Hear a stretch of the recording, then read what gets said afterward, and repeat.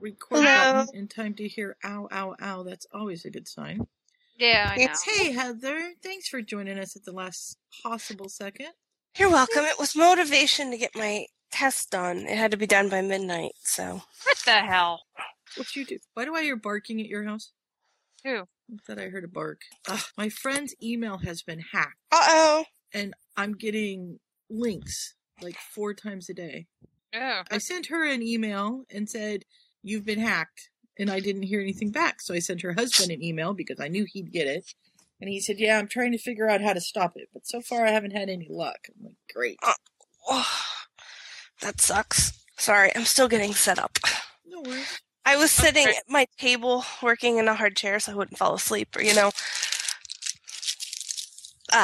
get distracted. So I'm moving to more comfortable locales. Oh, I'm in a hard chair. You're smarter than I am. Usually I sit on a pillow when I do this, and I didn't grab a pillow. I always sit on a hard chair and fall asleep anyhow.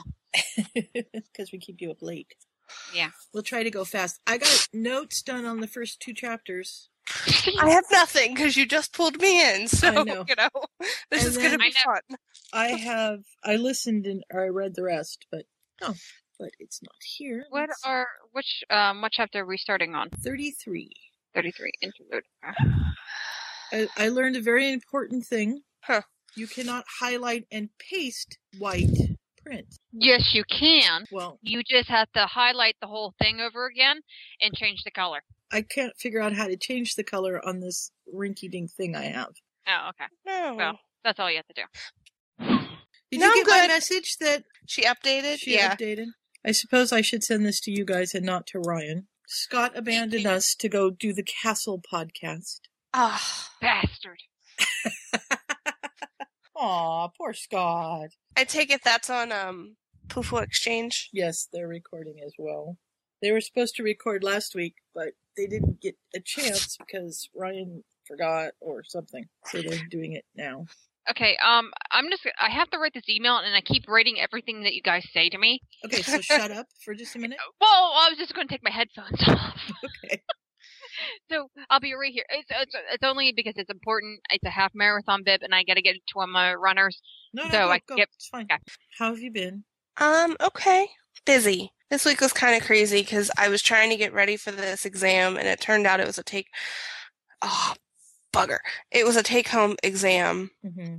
And so, basically I didn't really study all that much, but I had all my notes and stuff. Mm-hmm. And then work hasn't been too bad, but it's just I have a conference coming up and so I have 100 t-shirts sitting in my apartment and all this other random stuff going on. It's just random, Yeah, I know. But okay. It's okay. Okay, I'm done. Sorry. It's okay. Did you find somebody else? Because I know you were looking for 2 runners. Well, sort of. I kind of want to kill people at the same time. Yeah, that's how you really feel. What happens? Well, the thing is, I get this lady from this girl. She goes, I have a relay team. I can't afford the $300, but because I'm missing $300 for a freaking relay. Wow. Yeah, so it's $60 a person. She goes, I got 3 people, but I need 2 more. And she goes, I'm a lawyer, so I really do not have enough time to find runners. And I'm thinking to myself, I just wanted to smack her. I'm like, you think I don't have time to do stuff? But then I'm thinking to myself, she's going to get me money. She's going to be donating to the charity. Mm-hmm. Be nice. Yeah. It is so hard. Honestly, I was just like, you, what? I'm like, I don't care if you're a freaking lawyer or not. She's like, I'm an attorney. I'm like, well, what do you freaking do? Why can't you afford the $300? Because you know what? I make probably not even a quarter of what you make. Yeah, crazy. Anyway. I have gotten your emails this week, Trisha. I was like, oh, and I meant to email you just to check how you were because I hadn't planned on being on the podcast this week. That's okay. That's me. Good at these things. Ooh, look, Heather's online. Let's see if we can steal her. No, it's nice. So yeah, I missed you. I know, I do too. So, how's Ulrich? What did Oh. he do today? Are you gonna please tell me that he's He's perfectly fine. Okay. he's just that age? Well, I get a phone call today from Mhm. school, and I'm thinking, and I'm looking at the time, and I'm thinking, oh shit, I'm like, bomb threat. Let's hope it's a bomb threat. And I don't have to go pick up all, and everybody has to pick up their son or something like that. I'm like, okay. You want it to be a bomb threat? I wanted it to be something. It was the damn nurse. It was the damn nurse. I was so pissed because because I've had different nurses. So she says, "Well, I just wanted to let you know that Aura got hit in the head today during gym class." And I'm like, "Okay." And she goes, I go, "By what?" She goes, "Oh, he got hit in the head by a soccer ball. So we had him sit down with me for about 10 minutes to make sure everything's okay.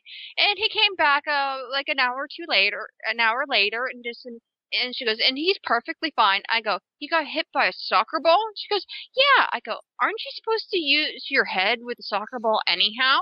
And the nurse was like, she's like, "Yeah." I go, "Then he is so fine." Oh, that's great. I mean, I could see if it was unexpected and it hit him smack in the face or something, but... Well, he said it, and I go, "Where did it hit him?" She said, "In the forehead." So I get a hold of Ulrich today. Of course, he didn't get the homework done that he's supposed to get done while he's after school care. So I was not happy. So we did not go swimming today because, why? I learned not to punish myself and not let him go to the Y because that's punishing me. Mhm. So he likes to go swimming, so he's not going to go swimming then. Right. And so, I was talking to him. I'm like, "So where did the soccer ball hit you?" He looks at me and goes, "How did you know?" I go, "The nurse called me." He goes, "My team was sitting out on the bench because we played twice." And he goes, "And the soccer ball was coming towards me. So I hit it with my head." I go, "So you did it deliberately?" He goes, "Yeah." That's great. So I'm like, "Well, you know what, Ulrich? I'm pretty proud of you for hitting the soccer ball with your head because you're supposed to." Yeah, that's great. Well, we had it wasn't in my class, but in the other class, they're doing community helpers, and they have this book out, and it's a pretty big book, and it's got some pictures in it and different things like that, and it's about being a pediatrician. And it's probably not a preschool book, but sometimes you put out other things for pictures or whatever. Mm-hmm. Well, apparently nobody looked at this book very closely. There was one picture that we think was probably childbirth, and so somebody actually glued the pages together so the kids couldn't see that one. We don't know what it was. We just know the pages have been glued together. But one of the kids brought the book to a teacher today and said, "Teacher, what is that doctor doing to that little boy's penis?" Oh. And I had a picture of circumcision in the book. Oh my god. And the teacher's like, fixing it, I think. She didn't know what to tell him. What if I'm not? Never mind. It's this little picture, and you could look through that book 100 times and never have noticed it, but this little kid, he apparently likes the book and he looks at it every day, and he found that one. Of course he did. I know it. Oh, kids. They're always fun. Oh, yeah. I was just like, yeah. Aren't you supposed to hit the soccer ball with your head? Yeah, I love that the nurse called you for that. I mean, I understand why they're doing it. I got off the phone and I just went, right in the middle of my office, I go, "What the hell?" I'm like, I know they're going crazy about all the concussions and stuff, but this is freaking ridiculous. Yeah. My whole office just starts laughing hysterically. Have they forgiven you, Trisha? No, they keep on asking me if I keep on wearing Tiger Balm. They're like, "You didn't bring any Tiger Balm with you this time." I'm like, "No, I did not." What? She stunk up the whole office the other day. Why? How? Apparently Tiger Balm stinks. Yeah, you ever have Icy Hot? Yeah. It's the same thing, but 10 times smellier. Stronger? Yeah, very, very strong. Because my muscles are sore, and I'm like, okay, I got a free sample. I'm going to try it out. The lady beside me told me I was like a weapon of mass destruction. Oh, that's harsh. I mean, I cleared my whole office. Practically.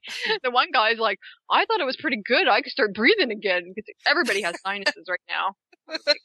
Oh, that's so bad. That's funny. Very, very bad. Oh yeah. So I was like, oh my gosh. I'm like, oh, I just looked at all. Oh yeah, and he's been a pain. He's at that age. He's such a PETA. I like that little acronym. PETA. Yes. It took me a couple minutes of reading it. I was like, oh, yeah. Mm-hmm. It's one of my favorites, too. Mm-hmm. Well, should we get going so we can get through this and go to bed? Sure. I'm slightly distracted because apparently Ryan is watching the Republican debate and sending out tweets. Oh, God. I should turn Twitter off, but yeah, it's kind of fun. Is he excited or very, very not happy? I don't usually pay attention to people's I'm not reading them. I just keep seeing his picture flash up. So oh, okay. When this comes out in a year, people are going to go, what Republican debate? Yeah. So tonight is the last night of shifts. We had to add an extra podcast to this because it was longer than we thought. No. We kept going to bed early. And people kept going to bed early. And yeah, it was crazy. Hey, I'm tired. I don't blame you. We were talking about Tiger Bomb. We were talking about hitting your soccer ball on your head and stuff like that. Oh, yeah. And then Org said to me, I'm proud of you. He goes, well, we're not really allowed to hit the ball with our head. I'm like, okay. Well, see, the last chapters, I did notes on the first 2 chapters, and then I just listened to the last chapters. And it's only 2 hours and 38 minutes, so we should be able to get through this pretty quick. Yeah. Because we're not going to do it word for word. Okay, so we're at the interlude, and we're with Peter. Oh, yeah, we have to do our intros, don't we? Yeah, we should say who we are. Oh, crap. People may not know us right now. Okay. So, they may not know us in a year. For Friday, February 8th, this is episode 160 of Potterfic Weekly. Welcome to the place where the story never ends. Hey Ron, the next time, Previously on Potterfic Weekly. Where would you like to start, Sue? Well, let's start at the beginning. That would be awesome! My resolutions for this Potterfic Weekly season is not to snort. Welcome to Potterfic whatever. Oh, Scott. Did we lose Scott? Okay, what did I miss? Am I surrounded by Hufflepuffs? Yes, you are. Yes, you are. Apparently, I'm Jen, and I don't know my alphabet. No, she's the poster child for our podcast. Shit. I snort. I think I need more meds. My meds have kicked in, I can tell. Sure. I think that's 2, and that could possibly be 3. Moving right along. I felt like a rock star. Just really big knickers. Pants are your underpants, not trousers. Potterfic Weekly, defining strange terms for your edification. But I was planning on getting Ravish anytime soon. Really, honestly. Saxon Snorkax, 2 of my favorite subjects. I love Snape. You are quite possibly clinically insane. In the nicest sense of the word, of course. We'll always laugh before the end. Potterfic Weekly, where the story never ends. We're like, who's that? They're like, where's Scott? We only listen for Scott. I know. Who's leaving us. Apparently Castle is that important. Oh, well, no, but then he's gone to school, so it's going to be hit and miss. He's not going to be a regular anymore. Aww. Well, congratulations for Scott. Yeah. For going to school. I mean, that's awesome. It is cool. What's he going for, do you know? It's announcing. Oh, okay. ELLIPTICAL? Yeah. Yeah. Did I spell it right? I don't know. Looked good to me. Okay. I keep trying to hit more activities, but it's not letting me do it. So I'm ready to say piss on it. Okay. We'll always laugh before the end. Potterfic Weekly, where the story never ends. Welcome to Potterfic Weekly. I'm Sue. I'm Trisha. This is Oliver's gal. And tonight we are closing out the last chapters of Shifts by Fernwithy. We are going to start on chapter 33, which is an interlude. I like the interludes. They're kind of fun because you jump all around. And they always start with Remus changing. So he's... Because this is really a Remus kind of thick. Right. Honestly. Which is why the interludes work. Because he's unable to, give us a perspective for one day a night, or one night a month. Right. So yeah, unless you want to hear. Yeah. Rip, claw. Yes, unless you want to hear that. So we are with our favorite rat. We Mr. are with Pettigrew. our favorite rat, who's being all fussed over by his mummy.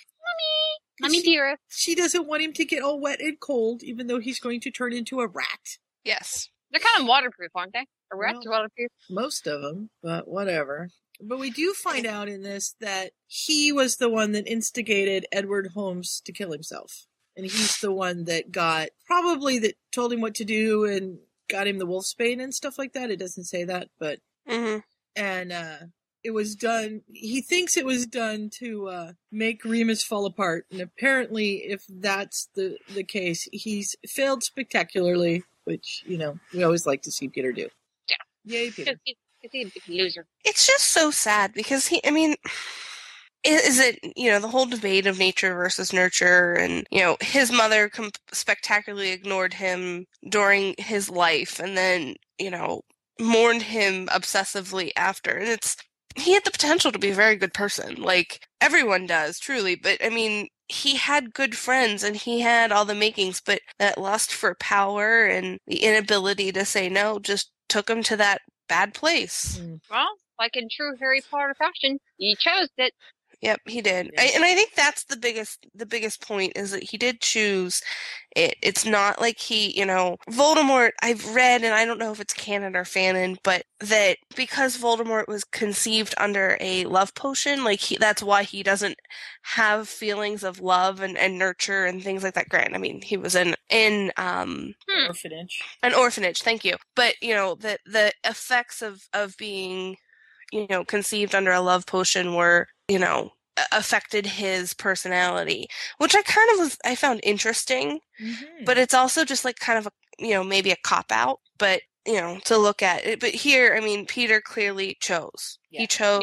He chose, how do I put this? He hedged his bets on where he thought was going to win versus staying true to his friends. Mm-hmm. Yeah, he let fear rule out, and he wasn't strong enough to do what he needed, to do. He could have gone to his friends. They would have helped him in any way. Yep. But that's not what he chose to do. And we lost Trisha. Oh, no. Trisha, you can't be the new Scott.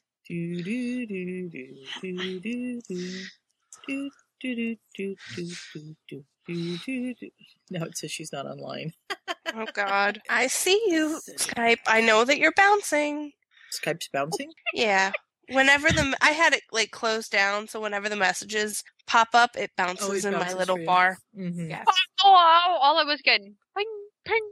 I thought I was like I was in a submarine. You were in a submarine. Ping. We all live in a yellow submarine. Yellow submarine. I found the Badger song the other day. Submarine. We all live in a yellow submarine.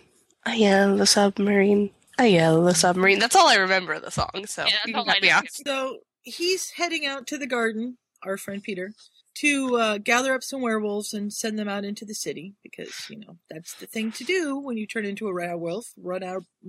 Amok. I'm glad that we all went there. Thank you, Hocus Pocus.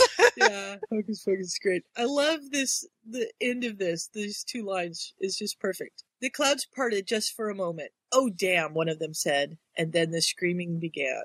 Ugh. I was gonna say, if it was a really cloudy night and I don't see the moon, do they transform? Turn? You know what? I'm not sure they do in this universe. It seems like they have to see the moon to transform. But I think if you don't transform, you're in this half state or something. I don't know. maybe like in a crazed state or something like that, is like you feel itchy or something like that. Mhm. The only way I can think of. Because I mean, even in the movies, it's like Remus doesn't turn until he sees. They make the point for him to see the moon. Mhm. Yeah, like it's already night. The moon is effectively already up, you know, when they're crawling out of there, but Right. he sees the moon. So like, why don't the Okay, so the point I guess I would make is that why do like the werewolves, the lycanthropes even go outside during the full moon? Because if they don't see it, it's not there. Na na na na na na. Like, I don't see it makes me think that there's something. It's like a half transformation or something like that. So the moon makes it happen fast, but if they don't see the moon, then it's slow, or there's some reason for it, because otherwise, yeah, they would stay inside. All right, Fern, this is a question that we have for you. Yeah, we'll ask Fern. Write it down. Write it down. And then we jump to Dora. Well, actually Ted, who's making his way into the leaky cauldron. And I love him. He finds Dora sitting at the table with a blanket-wrapped bundle beside her. And he says, "Is there something you forgot to tell us?" But the funny thing is, I mean, she's at a bar with a kid. Yeah. Yeah, well. But this is London. You're allowed to do that. Yeah. Well, you're allowed to do it here, too, but it's kind of... It's frowned upon. Yeah, it's very much frowned upon. In this establishment. Tis not so much in the leaky, I don't think. I think more since the leaky is like a community area, you know, to get from point A to point B, like it's a pub and it's a, you know, it's a boarding house, and I mean it's more than just a bar. Right. It's and over there that's what pubs are.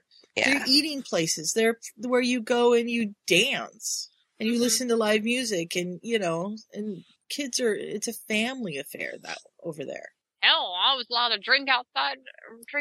I was like, I got an open bottle out in public. I was sad. Yeah. Trisha.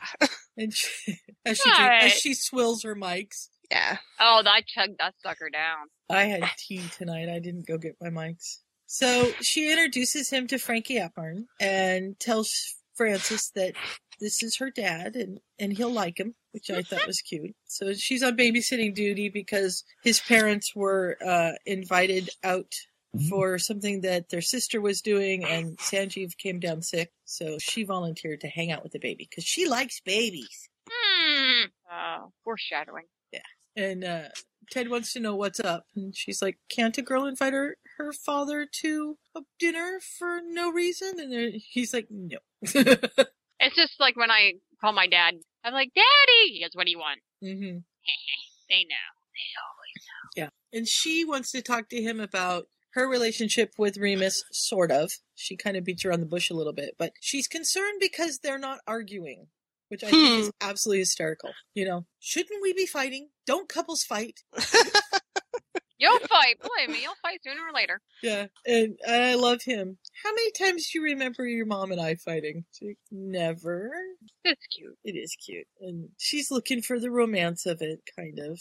Ugh. And, you know, you're going to have a lover's spat or whatever, but just don't force it. Just let nature take its course. And enjoy the peace. Yeah, enjoy the peace. And he asks how it feels, and she says it's like being home. And so he says, well, don't worry. And then we jump to Diddy Darling. Diddy Ken! I love him. He's on the phone with his mother, and Petunia's just going, and he's totally zoned her out. And all of a sudden she's like, Diddy, are you there? Are you there? Where'd you go? He's like, yeah, I'm here. He forgot to me making the sound every few minutes, so she knew he was listening. Sure. Yeah. I think where that happened. And of course she wants to know if that man is doing anything he oughtn't. She has a very dirty mind where it comes to Remus. I don't know. I think she just feels like it's a good way to address how to get rid of him in the case of magic. Right. Right. You know, I don't really think that she's purposely thinking that it's that, you know, explicit, but it's just a way for her to use public perception as her weapon. Yeah. And her racism shows throughout. She doesn't like magic, but she doesn't like Jews either. You know, whatever happened to that old Jew? And yeah, she doesn't like And something tells me that's an influence from Vernon more so than her childhood. Probably. I'm reading a fic right now where the Dursleys are related to Slughorn.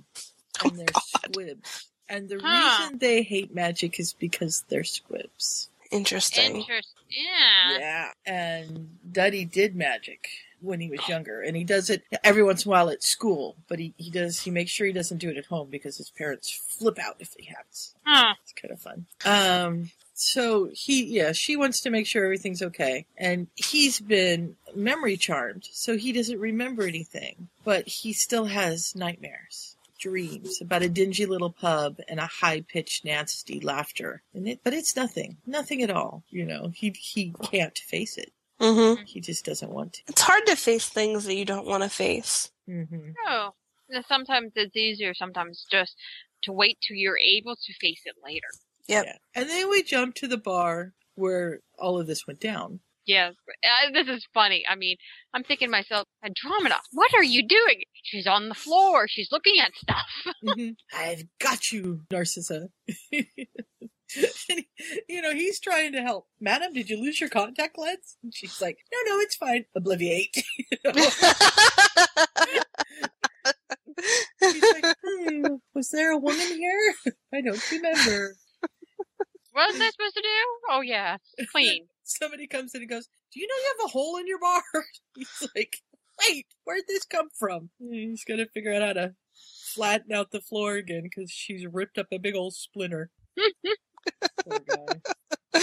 Then we jump to probably Sirius's place, and Andromeda's like, we've got her! But they make the mistake of saying it in front of Creature. They just don't get it. No. I mean, it's okay. This sounds weird, this analogy. It's just like, I mean, someone who grows up Catholic does not take, hold on, wait till I go further. Or any kind of religion. You're like, okay, this is what I grew up. This is everything that I know. But it's just like they grew up with Creature. They take him for granted. Mm-hmm. And they don't realize what he's capable of. It's just realize sometimes people, I mean, in different religions, if you're Mormon or Catholic or Methodist, you grew up with it. It's something new to you. But like when someone has it himself for the first time, they're going to be more grateful. Mm-hmm. Than people that who've always grown up with one. That's true. And they're like, they're like old-time servants. They're to be seen and not heard. Mm-hmm. You're not supposed to, which is absolutely hysterical to me because I've been watching Downton Abbey. Yeah. Yes. And, the servants are such an integral part of all of that. But don't be. You've got the skill and you've got the willingness. But he hasn't got the experience. He's right. Pay no attention. You have a nice manner, Alfred. You're not vain like Thomas. There's to be seen and not heard. He's being the perfect house elf. He's never around, but he's supposedly getting things done, which we know he's not. But still, you would think that at some point somebody would have gone, he can't be hiding this well. And where is he going? Well, he's also been alone for how many years, too? Mm-hmm. Just with the pictures. Yeah. Yep. So there. What was that sound? Sorry. That was just me growling. I'm trying to print stuff and it's not letting me print. Okay. Aww.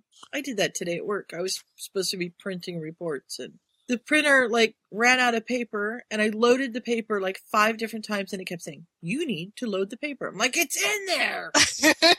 So finally I clicked on the button that said, how do you load paper? And it said, you have to click on this button first. And I was like, oh, okay. So I clicked on that button. And then it said, you have a paper jam. We've canceled the printing. I'm like, fine. I don't need it anyhow.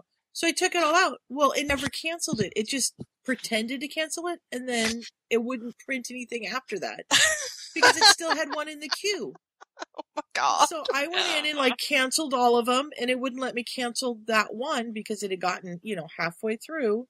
And I finally ended up having to turn the computer off and start all over again. And it was like, this program's not responding, and turn it off. This show has been brought to you by Printer Problems. Printer Problems, yes. And then we go to Percy. Percy! He's drinking. He ought to be drinking. And, we get a little bit more from Umbridge, and, you just want to kill her. You just do. And she's like, we need to get rid of Hagrid, and I really, really think that we need to put, what's his name? McNair in here. McNair's going to be a fine teacher. And I'm like, are you kidding me? He's going to be out there with that great big old axe chopping kids' heads off. Come on. He's kind of like an overgrown filch that can do magic. That's what I think of McNair. You know, could you just see him out there? He's got that big old axe, and he's sitting out there with the honing hood, rock, and he's like honing the edge. And then he's talking to the kids about unicorns. You know, it just doesn't work.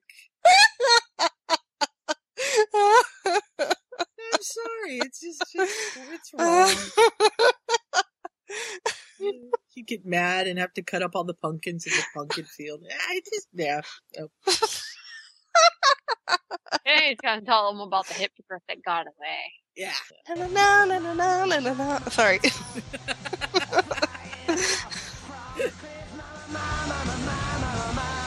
Alright, I'm not even gonna ask, but okay. It's the hippogriff song from the Mash Pit. I don't listen to Wizard Rock that often. No, it's the movie. It's from the movie. Really? Yeah.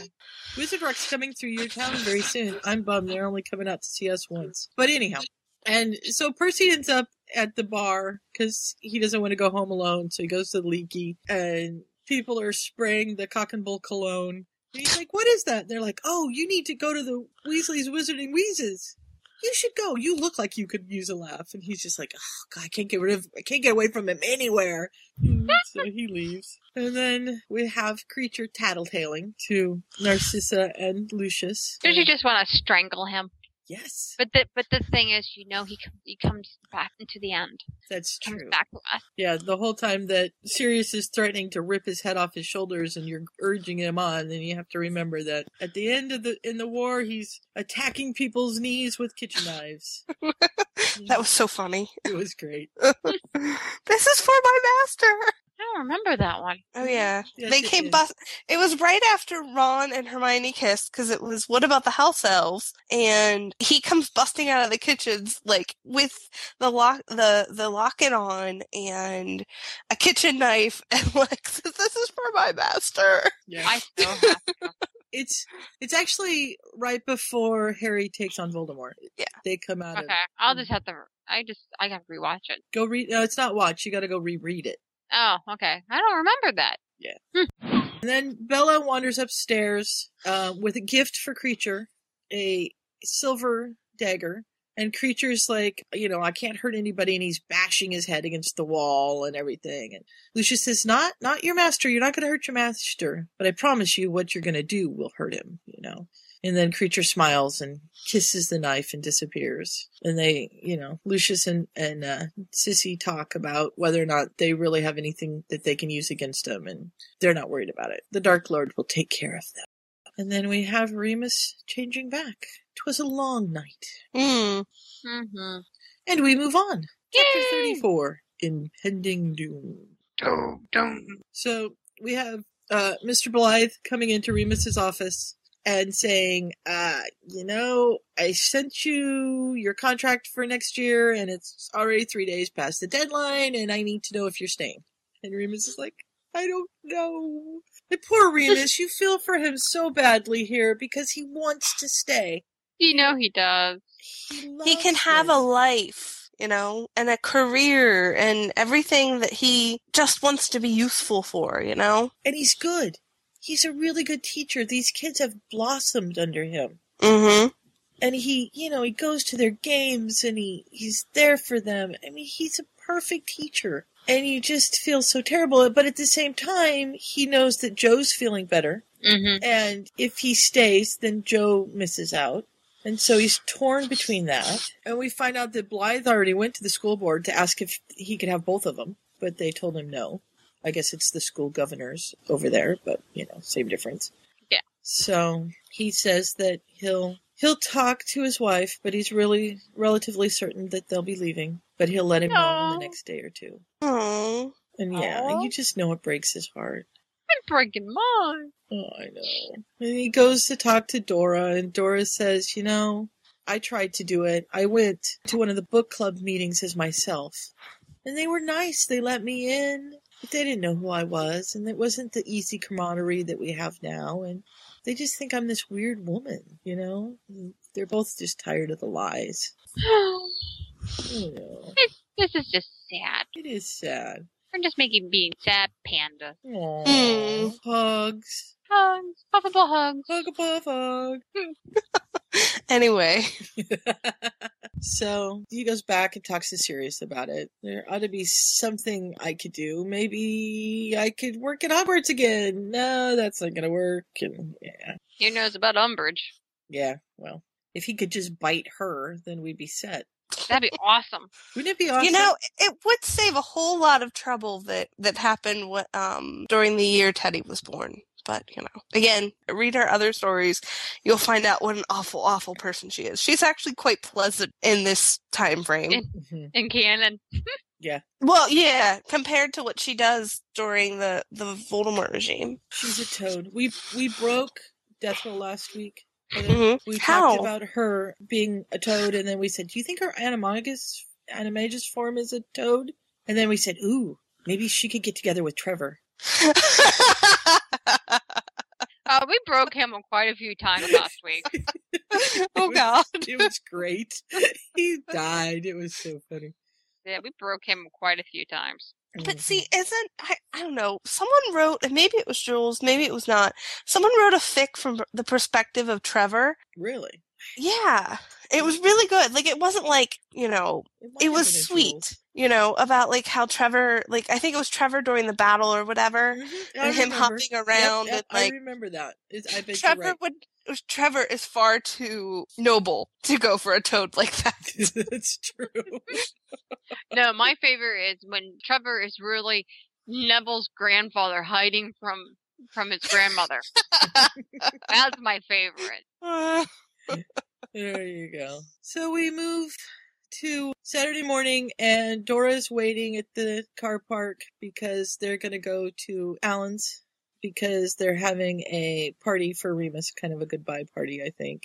And they're smuggling Snuffles along. He's promised to be good, and Bill and Fleur won't tell anybody he's gone. And he's gotten smart and ordered Creature not to tell anybody that he's gone for the day. So... And Bill and Fleur get a chance to, you know... not have Molly and Arthur chaperones. Yes. They get a little time to themselves. Off they go, and we have a little banter about Stubby Boardman and things like that. But before too long, they tell him he's got to transform back, and we get our what the heck moment here because they have to park on the street. There's cars all over the place, and Alan's driveway is full, and what's going on? How do I parallel park? Oh my god! Magic. Yeah, that's the way to do it. Wait, what's the new? Is it like the Ford? There's a Ford that you could press a button and it parallel parks for you. Yes. I need one of those. Me too. And they, you know, come around the corner and everybody shouts, surprise! Because they're leaving. It's very sad. No. Again, sad panda. Yeah. But he goes over and congratulates Joe, which is cool. And some of the kids have shown up, which I thought was great. See, I thought it was funny. Like, you do not see anybody drinking here. Yeah. I see who? No. Do me a favor. You stick to the soft drinks and don't report on the rest of us. And I love Stephen. To who? Headmaster Blythe, who's standing right there behind you, you know, drinking a bright red cocktail, dancing to a song about a land down under. Yeah, we'll report it to him. He won't remember in the morning, but it'll be fine. I belong to a land down under. Forget how that song goes. I know it and I love it, and I just can't.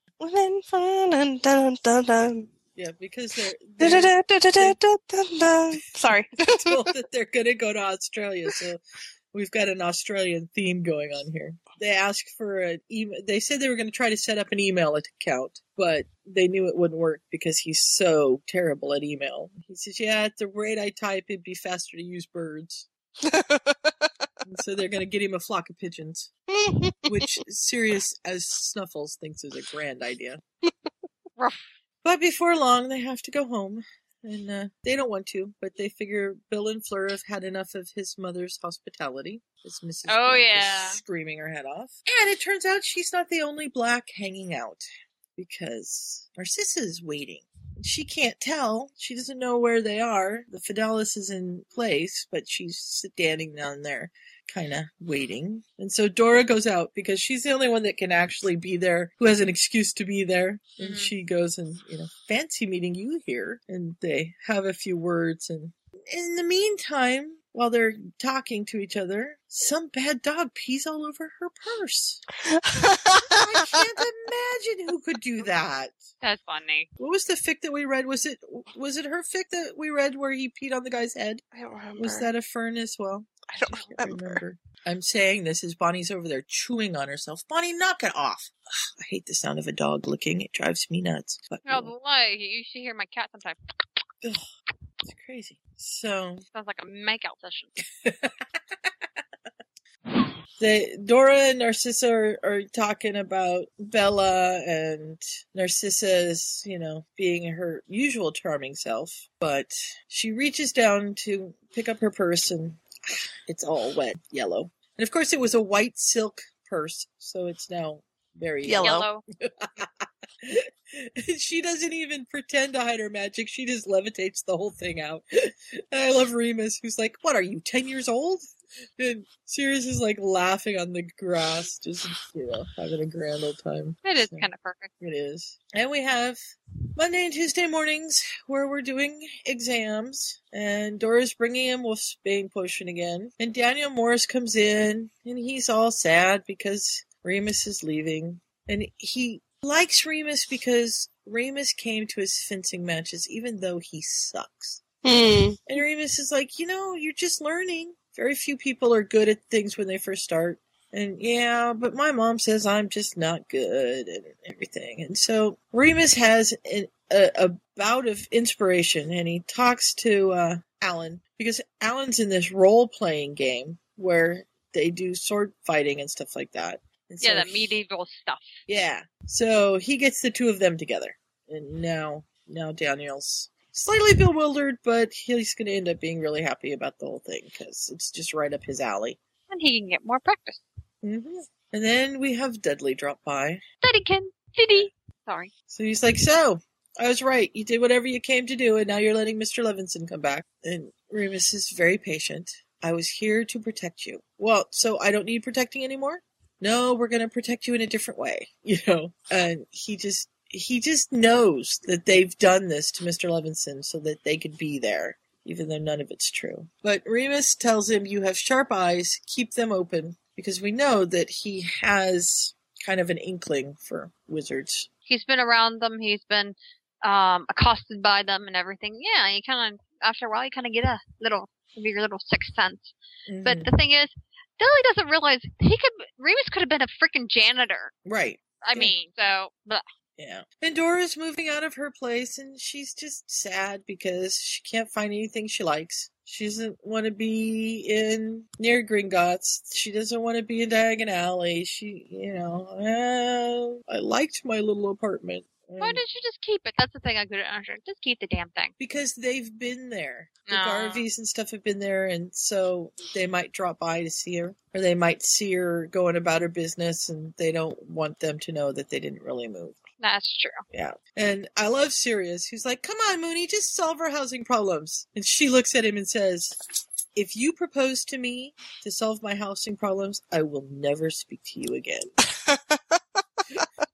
And Remus is like, wouldn't dream of it. Nope, I wasn't thinking about that. They end up playing cards and start laughing and stuff, and they're kind of happy. They talk about pretending to be husband and wife and, whether or not what it was like and stuff. And she says, I loved it. I loved it because I've been in love with you since I was a little girl. And I loved being your wife, and I want it all. I want you and a home and babies. And he says, I think they'll be beautiful. She says, one of us should actually ask the question so the other one can answer. Oh, and he starts to ask, and upstairs the door crashes open and Mrs. Black wakes up and there's bellowing and dogs and damn, she says. And they start to go up and she says, wait, or he says, wait, before whatever catastrophe befalls us, will you marry me? And she says, yes. Yes, yes, yes, yes, yes. And then they run upstairs to find out what the catastrophe is. And they find Hagrid. Hagrid. Poor Fang. And I love he doesn't Hagrid. know what to do. No. You gotta love him. That ruddy Umbridge woman had their auras chase me out. No offense, Tora. And he says, I'm fine and Fangs will be okay, but I'm really worried about Professor McGonagall. And Remus like, what? This is when she gets hit by all the stunners. Yeah. I mean, we were worried about her too, so I don't blame him for being worried. That was the point in the book where I'm just like, you never touch McGonagall, you bastard! I know. You people suck. Did that happen? Did they do it in the movie? No. No, They they didn't do probably any of were that. worried about Maggie Smith. Probably. I don't think so. I don't think so either. Well, then we switch chapters. Chapter 35, Infiltration. And we have, Hagrid telling the story that we pretty much know. He knew that Umbridge was going to sack him, but figured she'd wait. And she didn't want to have the fiasco that she had before with Trelawney, so she decides to do it at night. And it turns out even bigger hoopla. And we, Professor McGonagall's gone out to help him, and they've all turned on her, and Dora's like, but they're Aurors, they can't do that! And so she heads off to go find out what's going on at the ministry, and to send her mom to St. Mungo's, or to school to make sure that Minerva's okay. And, Hagrid asks if he can stay the night, because he doesn't know where to go, but Dumbledore said that he needed to come and let them know what was happening. So he had to circle around and get a Thestral. And, it had to have been a dang big Thestral. Don't think... Maybe it was a couple of them. Maybe he straddled both of them. That's just a mental image I don't want to see. No. He would have to be, standing on each of their backs, Because they had to be wide enough apart to keep the wingspan, and because he couldn't. I didn't think about the wingspans. Okay. Yeah. Well, depending on how. Can't they carry immense loads or something like that? I just remember that line from that book. Is that Was it them, or was that a Is it in Magical Beasts? Hang on, I got Magical Beasts right here. Let's see. Oh, you just have it right there. So. I do. It's right here. It's the one I bought when Scott and I went to go see the Harry Potter exhibition. Mm. I bought one for him, and I bought one for me. Aww. Puffskins, red caps. I'm getting close to tea. Of course, they don't have Thestrals in here. I was gonna say I don't think mine had Thestrals, but because that was before the book 5. Yep, no Thestrals. I don't know why. Well, they would have to be really far apart, even because they would only have one wing each. What do you mean they'd only have one wing each? Because if Hagrid's straddling them and they're side by side, maybe a foot apart, they couldn't flap the other wing. Right. Yeah. There's no way they'd be able to fly. Thestrals. Oh, Thestrals. T-H-E-S. There's an R in there. Here, I got it. Let's see what it says here. Wiki. So, go to Wiki, guys. Come on. Thank you. Let's see. They're rare. They're considered dangerous. They're known as omens of misfortune. I was thinking that it was Phoenix that can carry heavy loads. It's the Phoenix, yeah. Maybe. Due to their classification, only experienced wizards. There you go. Wizards should handle them. Breeding as well as owning them is discouraged and even illegal. Outside of Hogwarts. Yeah. But they do have a pretty good wingspan, so I think he would have a hard time riding too. I can't see him on one. Nope. But he was on the motorbike. He collapses pretty well. Well, the motorbike could have been reinforced.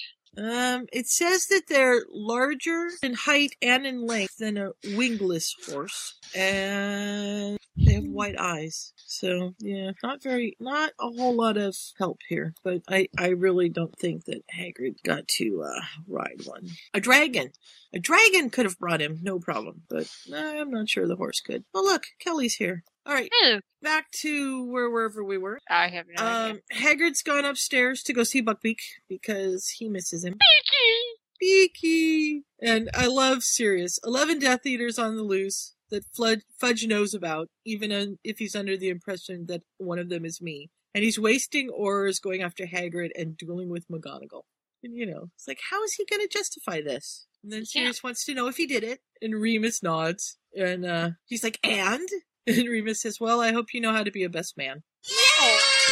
And he whoops so loud that Hagrid comes crashing out of the bedroom. And they won't tell him what's wrong because Remus wants Dora to be able to tell her parents first. So Hagrid's left thinking that they're both nuts. Well, they are insane. That's true. So I guess it works.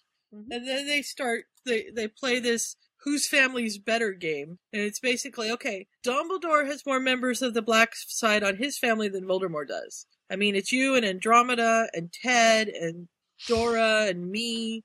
And they're like, yeah, but if you're counting Bella, then you have to add Rodolphus and Lucius, and then you're back to 5 to 4. And if you count Draco, then, it's just like this crazy game. This is cute. So it's black math. Black math. There you go. Black math. And he says, you guys ought to live here, and you can have the room that Hagrid's staying in because it's huge. And Remus like, well, we just live in my room. That monk's cell? No, we're going to get you a decent place to live. So he's sitting there daydreaming. Remus is up daydreaming about getting woke in the middle of the night by his children. He's not going to get woke up in the middle of the night because they're all going to go to Mummy.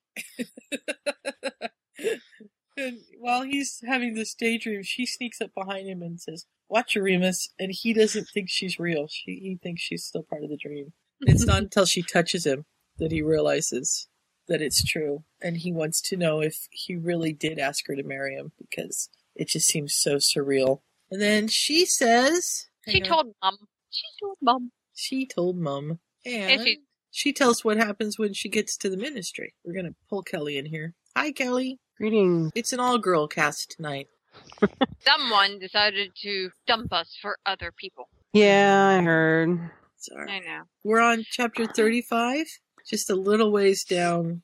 Dora is going to tell us what happened at the Ministry when she got there after McGonagall had been attacked by the Aurors when they were chasing Hagrid out. Okay. Just to kind of give you an idea. Hagrid is surprised to see her back, and she says, well, it didn't take long to find out what was happening at headquarters because Kingsley was screaming bloody murder at Scrimgeour and Dawlish. And of course it was Scrimgeour and Dawlish that were the ones that went and did this. And Fudge But it was the younger Scrimgeour, not Rufus. Yeah. No, it was, yeah. And of course Fudge is like, well, I told them they could do it. And Kingsley's like, no, these are Aurors. They are not your personal goon squad. He goes after Fudge too, which is cool. And he saw that Dora was there and asked her to go get her mom and go check on Professor McGonagall, so that works. She went by St. Mungo's and sent her mom out there as soon as her shift was over so she could make sure she was okay. And she told her mom that they're getting married. Yay! Whee! And Sirius he can't sleep. Too much is going on, so he's lying on the dining room table, cleaning the chandelier with his wand. This is so funny. It's like, what are you doing? Cleaning. Obvious. Yeah, but the thing is that if you're lying underneath something, you don't want to clean it while you're lying underneath it. It's like opening your mouth while you're trying to dust the shades. It's... Yeah, you're going to be breathing it all. Yeah! Well, he might have like some kind of like charm like over him that it kind of just lays on, like it just comes down on, or he might be obliterating every single little dust particle. Oh, that's true too. He's scourgifying it. It goes away. It's not like when I try to dust the ceiling fan and all the dust comes down on my bed. Right. They say that you and I tried this. If you get an empty pillowcase and you put it around the fan blades, it all kind of stays contained. Mm-hmm. So yeah, but that means actually being able to get up to the. Yeah, well, she's using a broom. I have short ceilings. It's hard to stand on my waterbed. Yeah, well, yeah. It's not so much the ceiling is high as that Sue is short. Well, yeah, there's that too. I have to stand on a chair, so I have to stand on my bed too to get to mine. I have a ceiling. I only have one ceiling fan in my entire place, and I have a brush for the ceiling fan blades. Mm-hmm. That it's like one of those things that you're supposed to be able to extend out. Right. I don't need to extend it because the ceiling fan is in the kitchen and I can stand underneath it. But it's like Is it like a Swiffer? It's sort of like a Swiffer, except it's oblong shaped, and you just sweep it over you put the blade through the middle of it, and it sweeps both sides, the top and the bottom, and it gets yeah. and it gets all the gook off, and it doesn't go everywhere. So Fancy. Which is really funny, like I said, because it's got this extension on it. And if I use the extension, I probably would have to like lay on the floor in order to use it because it's too short. I'm too tall to have to use the extension. You need to send it to me. Well, my mom used to use it for the ceiling fan. It was in the great room, and that one was, 12 feet, 14 feet in the air, and that's why we had the extension. But we don't have that anymore. Itchy. Sorry, my forehead's really itchy. I hate that. Mm-hmm. So he's cleaning, lying on his back. I think I'm just gonna would that make you dizzy? I mean, something. I don't know. Well, you're staring into the light, so you probably you probably have that big white spot, or being hypnotized. Well, that's candles too, so they're flickering. It's serious. He's probably the type that would spin around in circles just to see how it felt to be dizzy. Yeah. Oh no. He would. Yeah, he would. So we have Dumbledore showing up. Yay, Dumbledore! And he about time we see him. Gathers the crew together, asks Remus to go get Kingsley and Mad-Eye, and they all head to the hospital because they want to be there when McGonagall wakes up. Sirius wants to go, but he can't. No, he can't. Obviously. There's this whole being a fugitive thing that really sucks, you know? Yeah. Yeah, It really does for really. him. And he's, Dumbledore is concerned, but they get there. Remus, I love Remus. How do you intend to get into St. Mungo's? And he says, I'm going to go through the front door. And he says, Miss Tonks, if you would be kind enough to tell anyone that I am fully in the hands of a skilled Auror, I would appreciate it. Yeah. He's not under arrest, but he's under her control. Yeah, that's it. Right. And Minnie's awake when he gets there. Minnie! Yeah. She's going to live. And Dora gives her a little kiss and says it's from Sirius. He also told her that when she's better, he'll take her for a ride on his motorbike. And she says, I don't know if that was a promise or a warning. And we find out that he was one of her favorites. As a teacher, You're not supposed to have favorites, but you do. Yeah. Kind of like as a parent, you're not supposed to have favorites, but you do. I have my favorite too. Yeah. Even though I think he's a PETA. Yeah. He's your favorite PETA? Oh, no, but he's a PETA. I won't ask who your favorite PETA is. It changes. Yeah, and they discuss this, and what they've come up with is that by doing it the way she did it, while Harry was doing his astronomy OWL, it's going to really mess him up. Because not only have all the people he depends on been removed from Hogwarts, Dumbledore's gone, McGonagall's gone, Hagrid's gone. Well, and he doesn't have any outlet. He can't fly.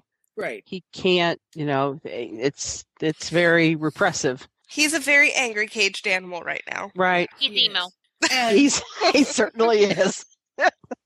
Poor Harry.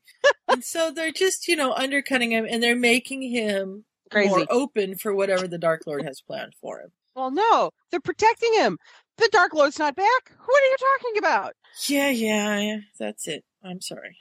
And I love what they keep saying about McGonagall. A proper Gryffindor, this one. Rushing right in. Well, Act first, think later. Yes. Sometimes. It's Gryffindor. Yeah, she's a Gryffindor. We always knew she was. A little Scottish in her. No, just Gryffindor. I love that she says, yeah, without looking. Of course, I don't suppose I would have stopped. It never occurred to me they would try to stun me without warning. Are you kidding? She would have had her wand out and Protego up in a flash if she had seen them. Oh, yeah. If she had any warning at all. We've all seen the seventh movie. We know that she's freaking awesome. Yeah. Of course. She Go, is Minnie. a Bamf. Go. I Minnie. always wanted to do that. I always wanted to do that spell. Pier totum locomotor.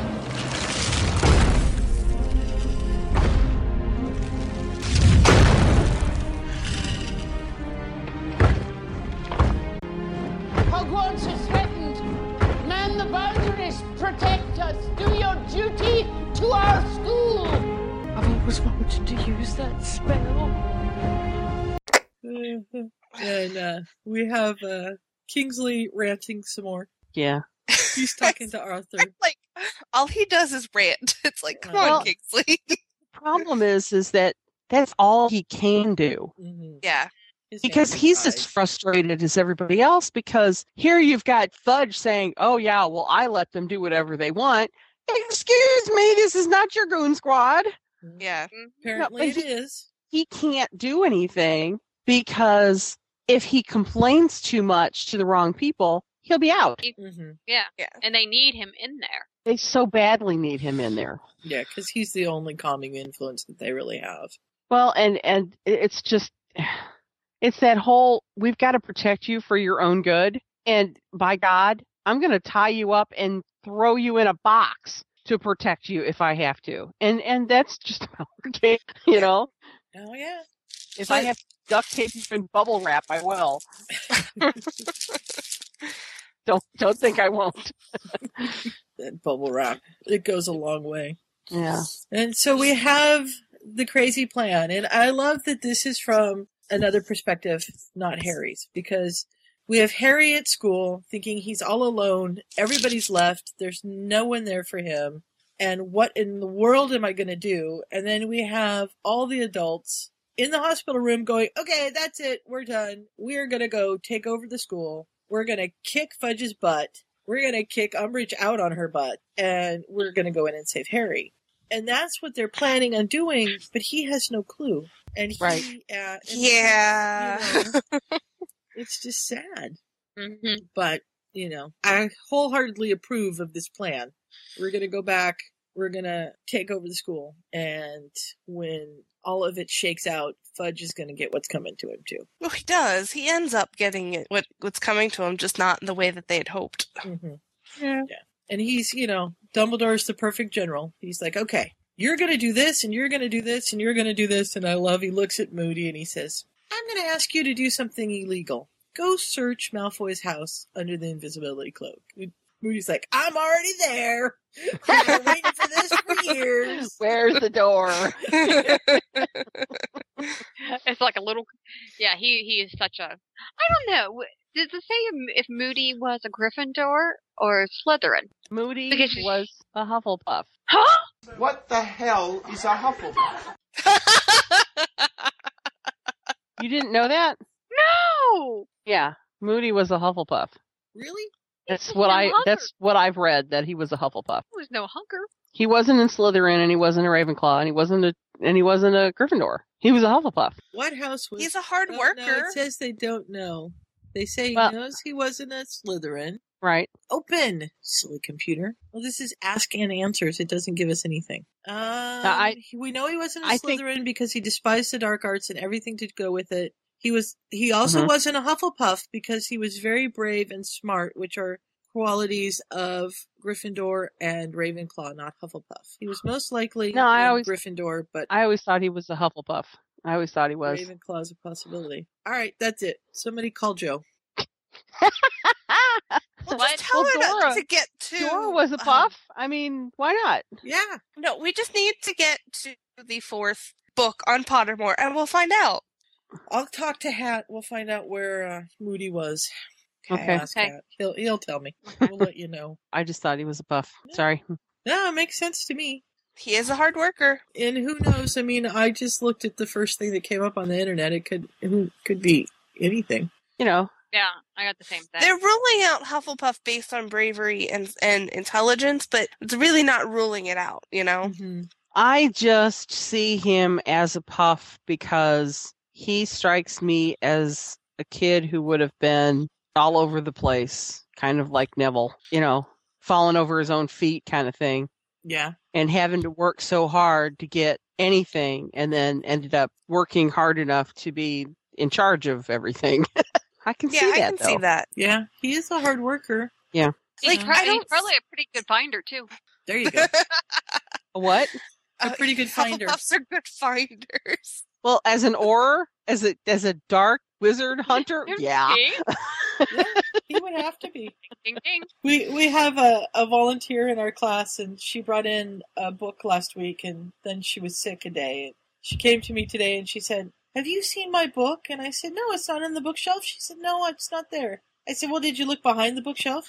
Yeah, it's not there either. I said, well, all right, I'll look for it in a little bit. And we got all the way through class, and she came to me and she said, I still can't find my book. And I said, well, did you look in the window where all of my books are? Maybe somebody put it up there. And she said, yeah, I looked in the window. And I walked over, and she'd looked in the wrong window. And I said, here it is. It's right in front. And she's like, oh, I'm so glad. And I said, Hufflepuffs are particularly good finders. And she had no clue what I was talking about. But it made me happy, so it was cool. Because I wore my Hufflepuff shirt today to work. Oh, I somehow, usually when I meet people somehow, I always put in some kind of, like, just stupid Harry Potter terminology just to see if they know. I have one better for you. Okay. What? I have a test message that I send out. If I'm talking to somebody who's had their mail blocked because they were hijacked and we've blocked them and we have to go in and clean out the redirect and rechange the password and unlock the account and everything. And then we send them a test message to make sure that they are getting their mail. And my test message is Stopping by the Woods on a Snowy Evening by Robert Frost, the whole poem. And at the very end of the message is, wit without measure is man's greatest treasure. And people go, I've heard that before. Where have I heard that before?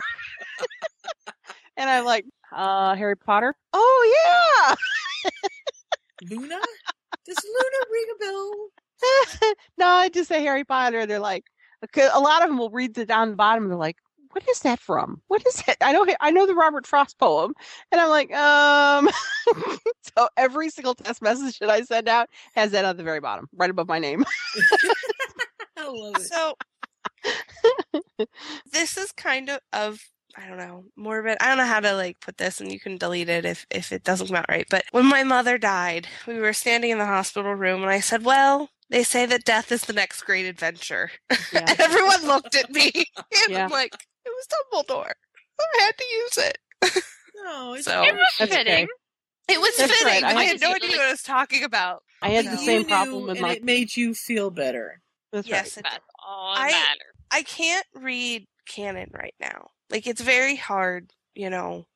given everything. I can't read about an orphan right now. Even though my dad's still alive and everything like that. It's not that I don't love him any less. It's just like the whole series is about the mother-child relationship. And I just can't deal with it right now. Like, I got the second movie of the seventh Deathly Hallows. Mhm. Haven't watched it. I can't. Like, I just cannot watch it right now. So, and like, ABC Family had a weekend, like Yeah. where they played all the movies, and I happened to flip it on when it was at the end of Prisoner of Azkaban, and Sirius says to Harry, he's like, we haven't lost those that we've loved, that, they're right here, basically like they're right here, something along those They're lines. with And it was you. just like, yes, they're always with you. And I was like, and I just started bawling. I'm like, this is not like my favorite series in the entire world, and I can't handle it. So, well, like, it was always like if I was stressed or things at school were hard or whatever, it was easy to go and hide in this world, and I can't hide in it right now because it just creates emotions that I'm not ready for. Ready isn't the right word. It's just, I don't want to cry, and I don't want to be mopey, and I want to live in my mother's memory the best way possible, and like I just don't. I don't want to be down, and I don't want to read something that's going to make me upset, Right. Like, Yeah. I wanted to see that extremely loud and incredibly close. But I was like, yeah, no, I can't do that right now. This is a big no. So I'm guessing that you're reading a lot of trashy romance novels, huh? Oh, yes. Yes, I'm reading a ton of trashy romances. Granted, I read a lot in general. I read about 100 of them a year. It's still really, it's the easier things to go to. Uh-huh. So. Trashy romance and Downton Abbey. Yeah, pretty much. Although not this last week's episode, but the one before where the mother has Spanish flu, that was a little hard, so. Yeah. Go I ahead, agree Kelly. with your, I think I even tweeted about it. I don't know if you're all Twitter. I think I was just tired, and I was flipping the channels on the TV and ran across the very end of Star Trek 11, the 2009 version, with Chris Pine and right. And the very end of it, Kirk goes aboard and they're going to leave. They're going to go start their 5-year mission. And Leonard Nimoy does the voiceover. Right. And I burst into tears. And it was like, I need to go to bed.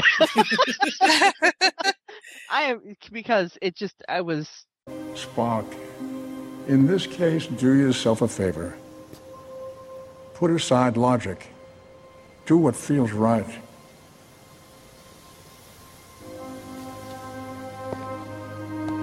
Since my customary farewell would appear oddly self-serving, I shall simply say, good luck. He's still alive, isn't he? Yeah. Oh, yeah. Yeah. It's just that whole series. And... But it was, my very first fandom was the original series for Star Trek. Mm-hmm. And, these guys are ancient. They're in their 80s. DeForest Kelley is already gone. Bill and Leonard's 81st birthdays are the end of March. Wow. Okay. And that's a lot. So to see, to hear that, it was like, oh my God. And I've seen the movie 10 times. And it was just late at night and I'm flipping and I reached that and it was like, I need to go to bed. There's no reason for me to be sitting here bawling my eyes out. Yeah. It was crazy. Ryan is trying to draft me. For... No. For Castle? No. He's No, not allowed. No, because he's not.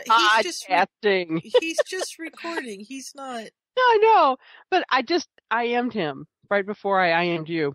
February 22nd, 1993, 19 years ago, Babylon 5 premiered. Oh. Yeah. So and I'm like, good God, it's been 19 years. And he says, in fairness, I only came into it 17 years ago. We need to schedule our 5th season podcast. I'm considering drafting you. I said, no, I'm podcasting. He says, later, and smiles at me. It's like, oh. Well, while we're in the middle of all of this, for just a second, someone's at my door. I will be right back. When my grandfather passed away, I was that was about the same. He passed away in 1997, and grandmother died in 97. B5 was my fandom at that point. So the whole, thing about passage of souls and all that stuff, I was to wrap my brain around it. It was all B5 analogies. So having Harry Potter analogies is not to get my bed all wet, would you? Well, it's Bernie. Sounds like a personal problem, Sue. It's Bernie. He's the wrong color. I was expecting Alex. Bernie hasn't been in my apartment in months. Hello, you Bernie. have a dog that's been staying in your apartment. He doesn't care about the dog. He's cool with her. Okay. Alex is the one that doesn't like the dog. So one of the last things, I'm dragging us back on topic, one of the last things that Dumbledore says is to Remus is go back to Sirius and make maps. We need a map of Hogwarts and we need a map of the Ministry. And so Dora's going to go do what she's supposed to do and then she's going to go back and help. And the other two, Mad-Eye and Kingsley and all of them need to go back and add as many names as they can when they get a few minutes too. And so that's where we've gone. And Dumbledore is going to go and let people know that he's starting a war. Basically is what he's decided to do. We're declaring war on the Ministry and Voldemort, but... Wow. And then Creature tries to kill Remus. He has poisoned the Wolfsbane. With silver. Yeah. And Dora just catches it just as he's about ready to take a sip. And in the meantime, he snuck upstairs and he's attacked Buckbeak. So now Buckbeak's up there screaming and bleeding, and they've all rushed upstairs. This is all happening so fast. It's because we've got Remus almost poisoned and then Buckbeak going nuts.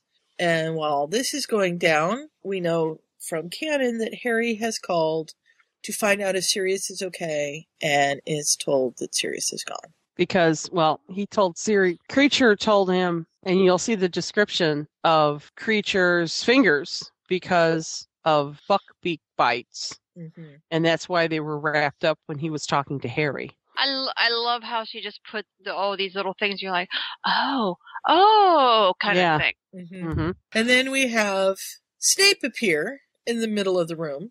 Yeah. And he's like, I see that you are not being tortured. How shocking. Bernie, do you mind? Yes. No, Mom, I don't. Apparently Go on. There's a paper bag on the floor. Not anymore. Now it's confetti. Oh. And, they don't know what he's talking about. And he says that Dolores caught Potter in her office. You give me no choice, Potter. As this is an issue of ministry security, you leave me with no alternative. The Cruciatus curse ought to loosen your tongue. That's illegal. What Cornelius doesn't know won't hurt him. She wants me to give her Veritas serum, and they're like, "You didn't?" And he's like, "Of course I didn't." My stores are empty. I was gonna say because of that woman. Tempted. Yeah, and I told her to take a month to prepare. She was quite displeased. And Dora's like, "But that's not even a lie." And he says, "I see you haven't had the pleasure of interacting with Dolores Umbridge yet." Yeah. So, they let him know that they're coming for him, and they ask him to keep an eye on him. And of course, he's like, Potter, he knows how to get out of these things. And they're like, put a summonings charm on him. Just keep him there. Yeah, that doesn't work. And, then of course somebody shows up and he has to go. And he's so sophisticated about the whole thing. I have to discontinue this conversation. Other students in my care have just arrived. Which means that it's the DA. Or not the DA. It's no, the it's the Inquisitorial Squad. Barfing their guts up. Yeah. Yeah. And now the three, Sirius and Remus and Dora, all and they're like, "We've been blindsided." What do we do? And they oh no! Yeah. And we all know what's going to happen. We're like, I know. Don't let him go. I remember this when I first reading this. When I was reading it, I'm just like, please, no, don't let him go, don't let him go, don't let him go. Okay, so I have to admit, and it's a joke every Easter time or whatever. Every time we read the Passion, like on Good Friday and on Easter, I'm like, please let it be okay. Please let it be okay. I know how it ends. Like every time, every year for the last 2000. Yeah. Anyway, like, please let it be okay. One of these times, it might change. It just might. And if it does, I don't want to be around to hear it. But yeah,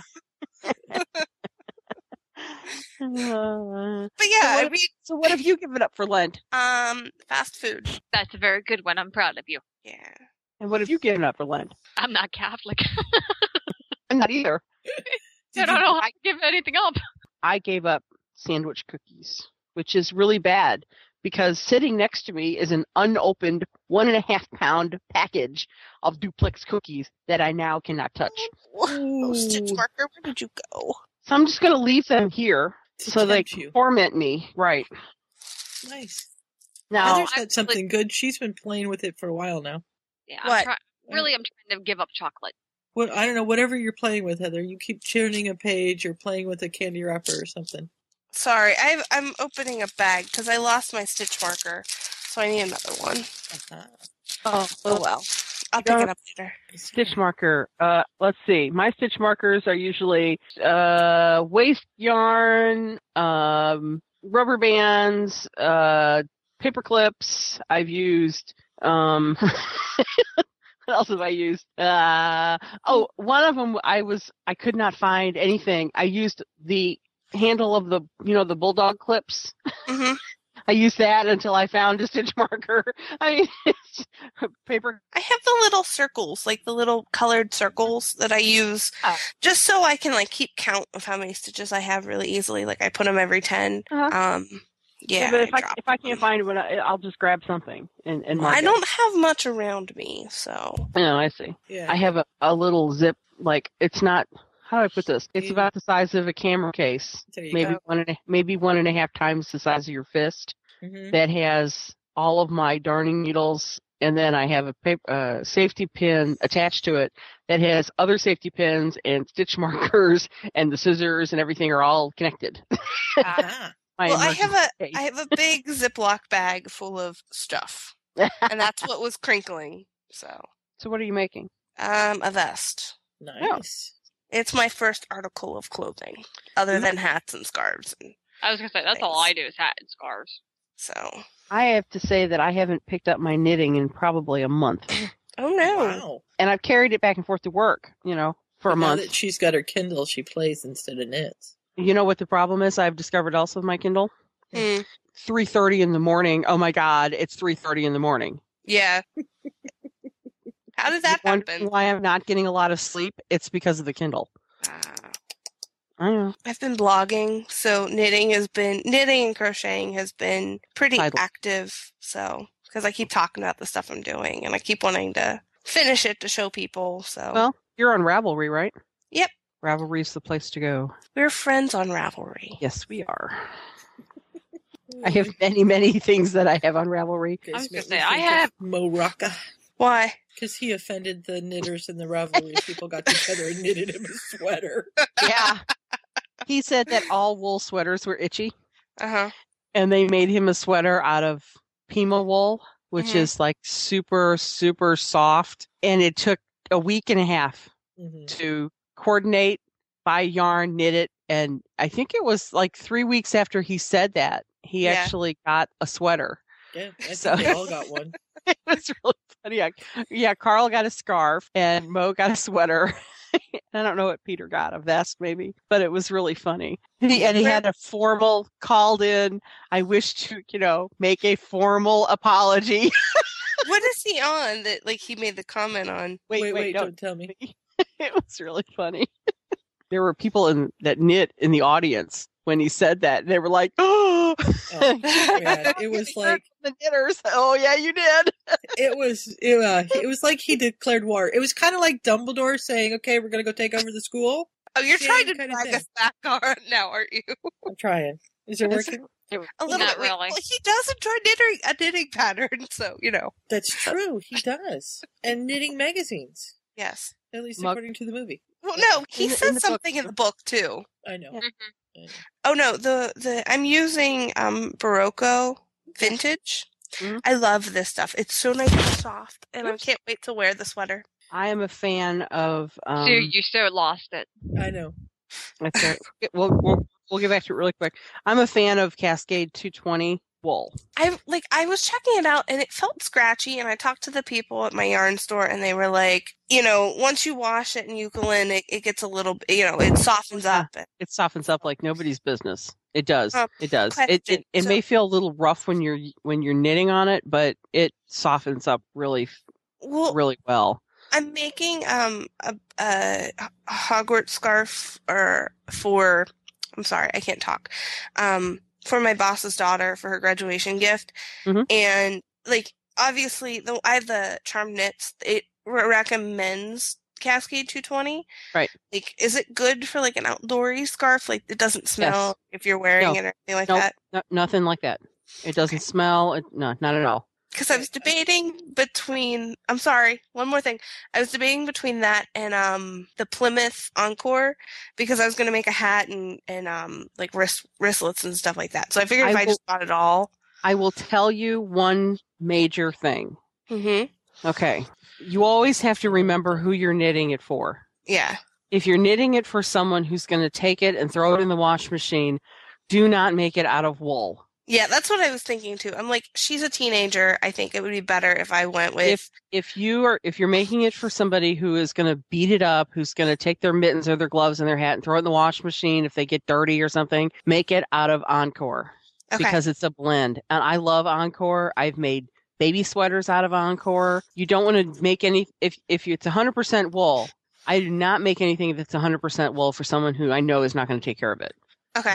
Okay. Good enough. Good to know. And in fact, most of the stuff that I make that's 100% wool, either I keep or it goes to someone else who knits because they know how to wash it. Yeah. Okay. Everything else is a blend or an acrylic. Okay. So at that's the all. risk of continuing to lose this podcast. No, that's it. That's all we had. That's it. No, and I have a question. Okay, go ahead. What house scarf are you making? I'm making She Wants Gryffindor. I'm making that one, and I think I might get some stuff to make me a Hufflepuff one. Yeah, you doing, I love my Hufflepuff Is it a knit one, purl one, just rib?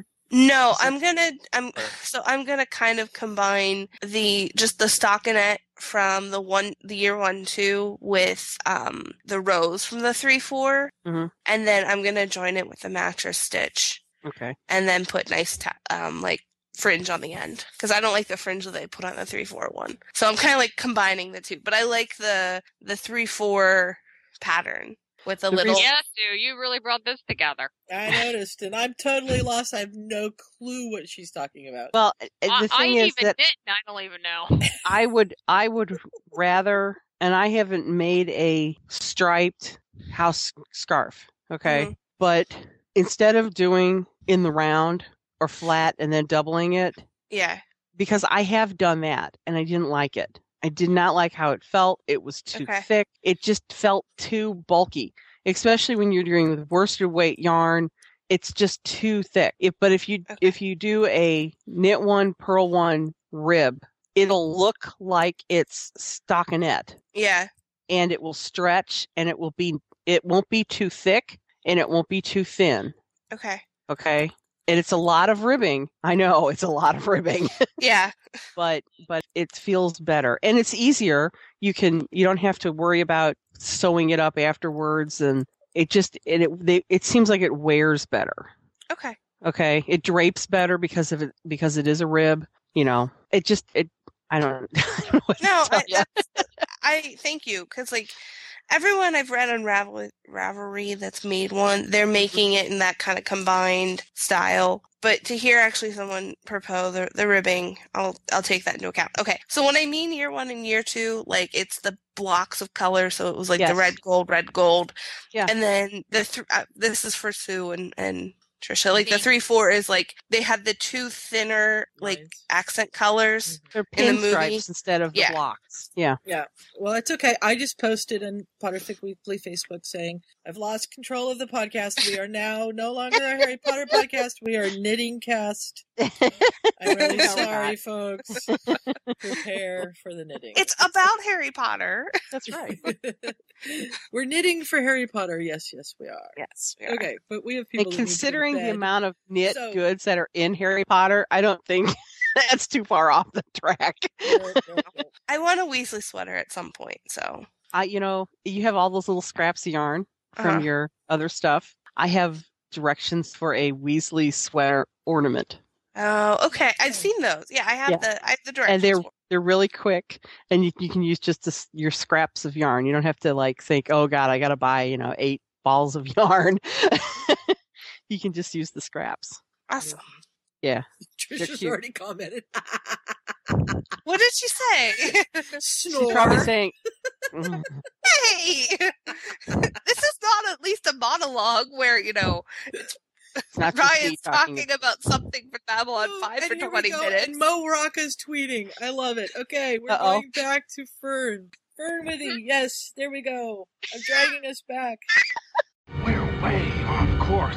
Sirius is searching for Creature, who is not there. Can't figure out where he is. Mad Eye shows up to tell say him that- about Bella. Yeah, he's figured out where Bella was. Nobody's at the Malfoys. It's completely empty. I wonder where they could be. Shacklebolt says that Narcissa's at the Ministry because she was over talking to Fudge, saying how glad she was that Hogwarts is now under better Ministry control, and she hoped that some of this will go on at St. Mungo's as well. Wait. What? Bella? Not Bella, Narcissa. Narcissa. You said Bella. Shacklebolt says that Narcissa's at the Ministry. Bella was talking to Fudge? Wait a minute. No. Moody found where Bella was staying because he could smell the perfume. Yeah, but you said Bella was talking to Fudge. And I was like, I'm sorry. He was trying to sum up. What? He was trying to sum up. Yeah. I'm sorry. I just had a Princess Bride moment. Yeah, I did too. Let me explain. No, take too long. Let me sum up. Let me explain. No, there is too much. Let me sum up. All right. This is so bad, and I know I shouldn't do this, but I listened to the Judge John Hodgman podcast, and today's, the one that I listened to today, there were 2 people, it's a married couple, one wants to go to one wedding, one wants to go to the other wedding, and Judge has to figure out whose wedding they're going to go to. And he totally started the whole podcast with a Princess Bride line, and neither one of them knew what it was from. And he totally said, go watch Princess Bride, we'll wait, come back in 2 hours, and we'll talk.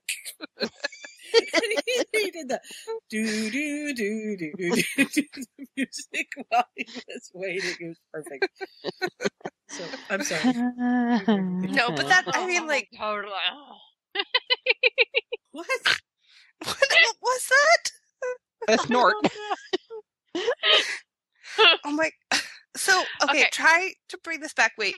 So I happen to be listening to the podcasts that are out right now for Away from the Sun, and we had the whole vomit conversation, and then I was We talked about vomit? We did. But it was like on my mind, and then there I am watching the 6th Harry Potter movie, and she's like, I think I'm gonna go vomit. And I was like, Trisha, where are you? Yeah, Hermione's like, I think I'm gonna go vomit when Ron and Lavender are making out. Oh, Trisha, goodness. do you like vomit in movies too, or just in fics? As long as I don't see it, I'm fine, but I want to hear it. So. Do you I don't follow mind. Jules? Yeah, do you follow? really. Do you follow?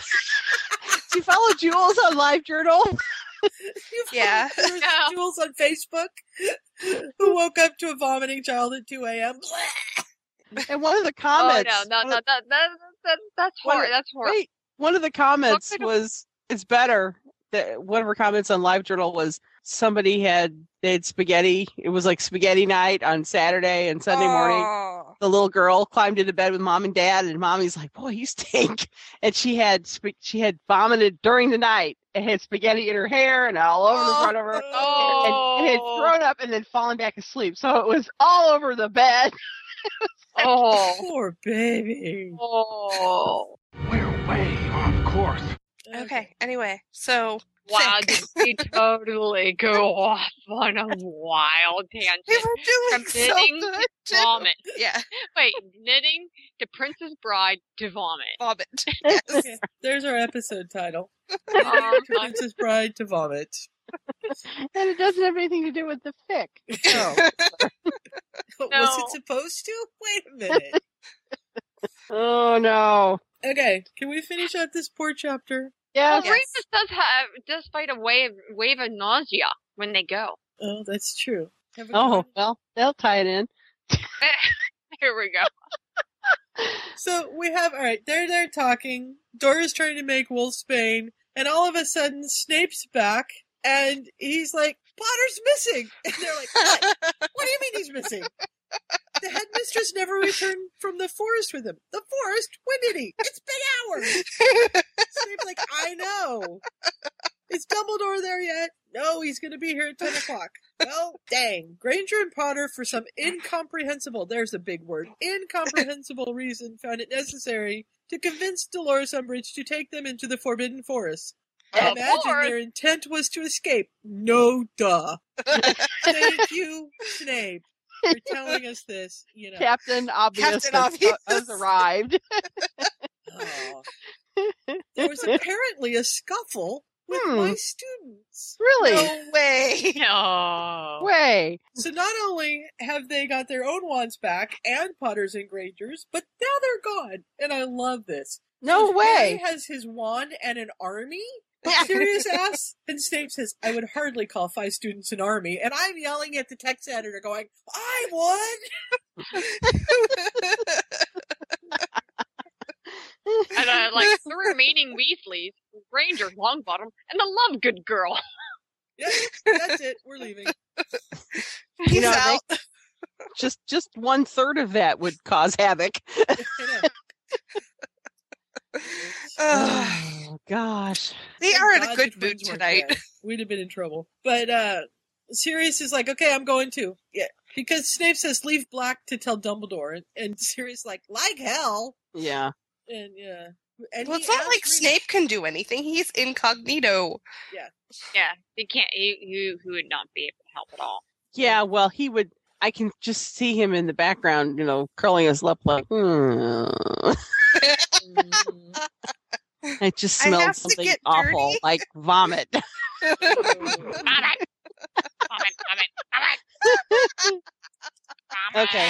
So Remus is actually the one who says everybody goes. Yeah, because he's the second in command under Dumbledore, and he's already had this discussion with Dumbledore about whether or not he can send people into danger, and he's got to. Yeah. You know. It's Harry. And he says we need every hand. Everybody goes. So Sirius goes too. And on we go to the Ministry. We've got Mists and Mirrors. And you have to love Bella in this. Well, you don't really have to, but you know, she's jinxed the lift. So they're stuck in the lift and they've got her voice. So instead of the helpful little second floor lingerie, third floor voice, we have Bella, you know, sing-songing her way through this. I'm sorry, but I absolutely love. Are you being served? No, I absolutely loved Alastor Moody constantly vigilant on its badge through the visitor's entrance.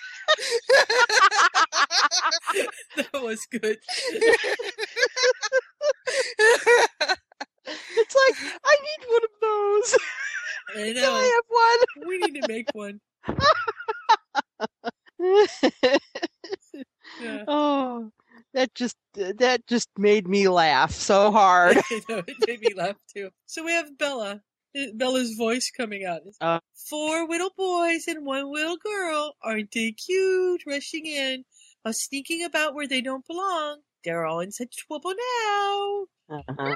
And the lift screeches to a halt, caught between floors. They're all thrown to the ground. And Dora's like, she's redone all the spells. And we get Bella's voice coming back. What should we do with them? Let's make them fall. And the lift starts to plummet, and they're all like, whap. And you can just see them. They're all on the floor of the lift because they've fallen, and now they're like floating because it's dropping so fast. And yeah. It's like when you get on the elevator, you jump kind of thing. You're like kind of like suspended there for a little bit. It's kind of fun. Okay, sorry, just me. Let's go on. So they finally get the lift stopped, and they stop her spells, and they look out, and we have Moody. Vigilance! A closed box. Enemies around. Bloody brilliant we are. We're wasting time. And that was the object, and it took them, 30 minutes to get down there. So that's, so now they're way behind. No wonder that it took them so long for the kids to get Well, I want to know where the stairs are. Hello? Fire exit! Yeah, well, that's what Moody just said. Stupid us. And, the stairs have disappeared into a slope of slick marble. Well, so that's a slide. Yeah, but how are you going to stop? Heaven knows what's at the bottom. Well, that's what you have. That's what you have cushioning charms for. They get the stairs back because they weren't charmed; they were transfigured. And right. When they get to the bottom, there's Crystal and a I should know this as the herbologist. Aconite leaves. Well, you know what aconite leaves are. It's wolfsbane, isn't it?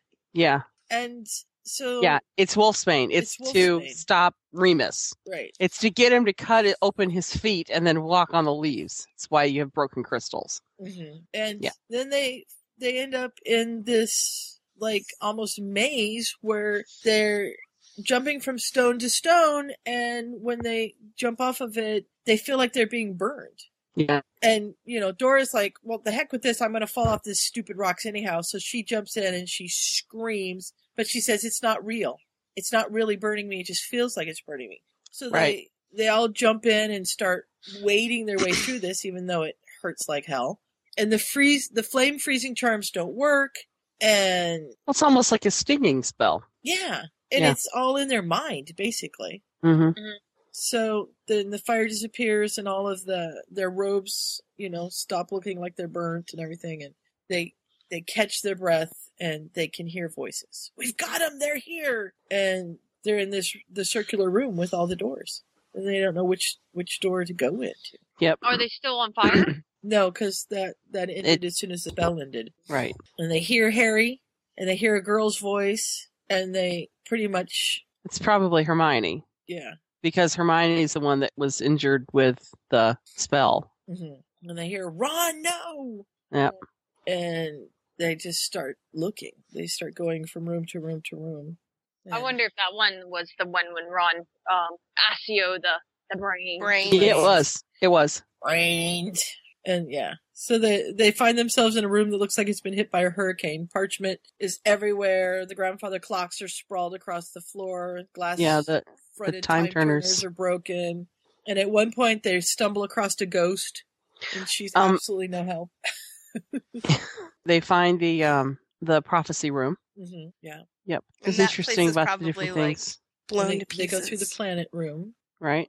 They hear a stupefy. They hear stupefy, because it's Neville. That's Neville. His nose is broken. Yeah. Right. And they break in, and you hear Neville, don't give it to him, Harry, don't give it to him. And they got to get in there, and they hear screams, and they're trying to break down the door, and, they just keep hitting it together. Finally, they get in there, and Neville's curled on the floor with Bellatrix standing over him, and Harry's got the orb in his hand, and they start dueling. And we have this mad fight, and we have it from, their perspective, Remus's perspective, rather than Harry's, but it's pretty much all the same. And I love Dora, who comes across Bella, who's knocked to the ground, and she says, "This is for all the brothers and sisters I never had," and she kicks Bella squarely in the jaw. I love it. So, and Lucius is fighting Remus. All this stuff's going on. We've got Protegos and Petrificus Totalises, and Dora gets knocked down, and she falls pretty hard and ends up getting hurt pretty bad. And Remus runs over to see how she is, and he's like, I have you all heal you. And she's like, battle! Go back to the battle! Right. And he looks up and he's like, yeah, I gotta go. She's like, go! I love you, go! And he runs back in, and he yells at Harry to go get the rest of them. And Harry immediately obeys, and he says he knows that Harry must be really tired if he's obeying immediately. Mm-hmm. But sorry, wait. I just have this image of the one podcast. What I guess it was for Nightmare Futures Past when Ryan was talking about Harry and all the kids running around the lake. I'm sorry, it was just like, if he'd been running around the lake, he wouldn't be so tired. Sorry. They've been doing their exercises. When did we get a track team? Yeah. No. Sorry. We've got Lucius standing in front of the veil, and the voice in Remus's head is, push him in. Push him through it. Just do it. And he tries to argue with the voice in his head, and he just, he's not sure, but he starts flinging stunning spells at him and trying to knock him back into the veil. And he's all ready to do it. He's kind of herded him to the front of the veil, and he's just ready to hit him with a spell that's going to knock him through when we hear Neville's shout of, Dumbledore! Dumbledore! And he misses his chance. And so then we have Bella and Sirius dueling, and Sirius saying, come on, you can do better than that.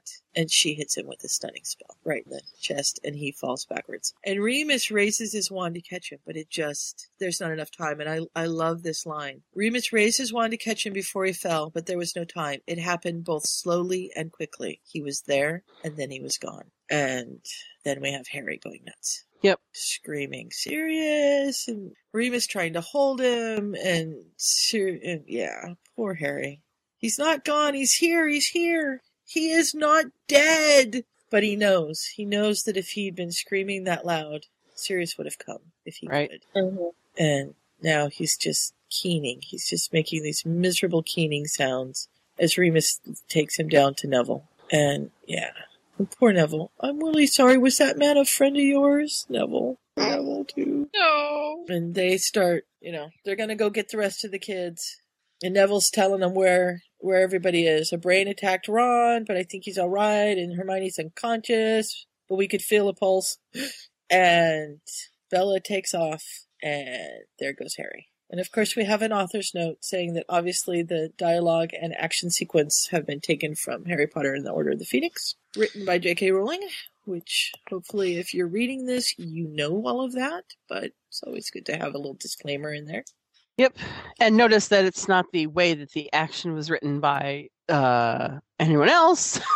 because obviously the version that we saw in the movie was a little different because there was no AK thrown at Sirius. There was a stunning spell. And so we move to chapter 37, Safe Havens, and we've got Remus heading after Harry, but Dumbledore stops him. And Remus is like, but he's mine, he's James's, he's Lily's, and Dumbledore's like, I'll take care of it, don't worry about it. And so off Dumbledore goes, and Remus looks at the wreckage, and he's just like, all right, Kingsley's coming around, and he can watch the Death Eaters, and Moody's beside Dora, healing some of her injuries, and Neville's trying to get there, and Remus goes down because he's the second in command, and he needs to take care of this. So, and he sees, kisses Dora. What were you going to say? Watch out for the braids. Yeah, Neville. Just watch out for the brains. They're kind of scary. And Ron's, hurting because he's got attacked by the brains, and Hermione's really hurt. They can't wake her up, and Remus doesn't want to tell him that that's the spell that killed his uncles. Yeah. So at least she was smart, because she silenced him. Yeah, she didn't take the full brunt of it. Right. Yeah. Fabian and Gideon. Yes. I could not remember Gideon's name last night. I was like, is it Gabriel? I could not remember what it was. Gideon. They're feeling sorry for themselves, the kids. They think they caused all this. And Moody, of course, says, I don't want to say this many more times tonight, but you guys can toss the blame in the Death Eaters' direction. And Luna's like, well, I was the one that got the Thestrals, and Ron got the wands, and Hermione got him away from Umbridge, and, well, Neville didn't do anything but help us. Neville's like, I wanted to come. Blame something on me. Yeah, blame me for something. And Remus is okay, expecting Sirius's voice to, answer, and all of a sudden he realizes Sirius isn't there anymore. Right. Yeah. It's really hard. It's hard, when you go to turn or you go to pick up a phone and talk to someone and they're not there anymore to talk to. Yeah. It is just gut-wrenching. That is probably one of the worst things that I'm going through right now is I can't pick up the phone and tell my mom about the minutia that's happening in my life, that I did every day, since I went to college and moved away and didn't see her anymore. Didn't see her when I woke up, it is so hard just to not talk to them, be able to talk to them. Yeah, and you do. You expect to hear their voice. You expect to share something with them, or you expect to have them share something with you, and it's not there. Oh, I don't know. Paula has conversations with her father while she's in the bathroom. Her father passed away a week before Gene Roddenberry did in 91. And she still has conversations with him. It's like, okay, what did he say? Tell him I said hi. It's cool to talk to him, but if he's answering back, then you might want to worry to say hair. Yeah, you might want to lay off the funny rolled cigarettes. Yeah. Well, there's nothing wrong with that, though. No, there's not. Not at all. As long as you're not saying, the voices in my head told me to do this, that would be bad. Yeah, that would be bad. You laugh. I listen to those voices sometimes. They're kind of fun. They make life interesting. They do make life interesting. Yes, they do. Yes, the voices in my head told me to rob the bank. Yep. Yeah, well, we don't want to listen to those. So the Aurors show up, and of course it's Williamson and Dawlish. And Kingsley's like, look who we found! And guess who was here? And they're like, yeah, Fudge saw him too. Oh my god, really? Yeah. Okay, how many times have you seen this movie? And every time we get to the scene where Fudge comes in and he says, he's back. And everybody goes, no shit.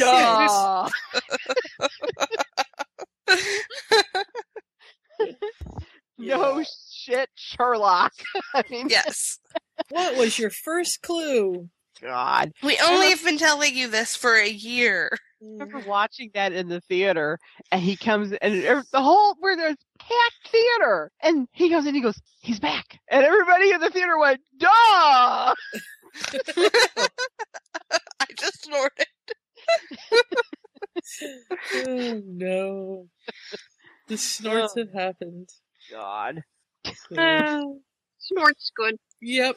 So Remus heads to Hogwarts to check in, and he ends up in his old office, which Dolores has been using, and everything is covered with lace and bows and plates with badly painted cats, and it just makes him teary. I really do still think, and I think John Noe brought it up, I think that the kitten that we saw on the wall that went through the kitty door went to report. Mm-hmm. Oh, yeah, that's how I always thought, too. Yeah. It's the spy kitty. The spy kitty. Yeah, spy kitty. Yep. I mean, I like cats, too, but those things freak me out, man. You should, and Sue will attest to this. Mm-hmm. Having seen it in person, Oh, yeah, yeah. it's like, oh my God. You know, they weren't moving in person, They but weren't. still.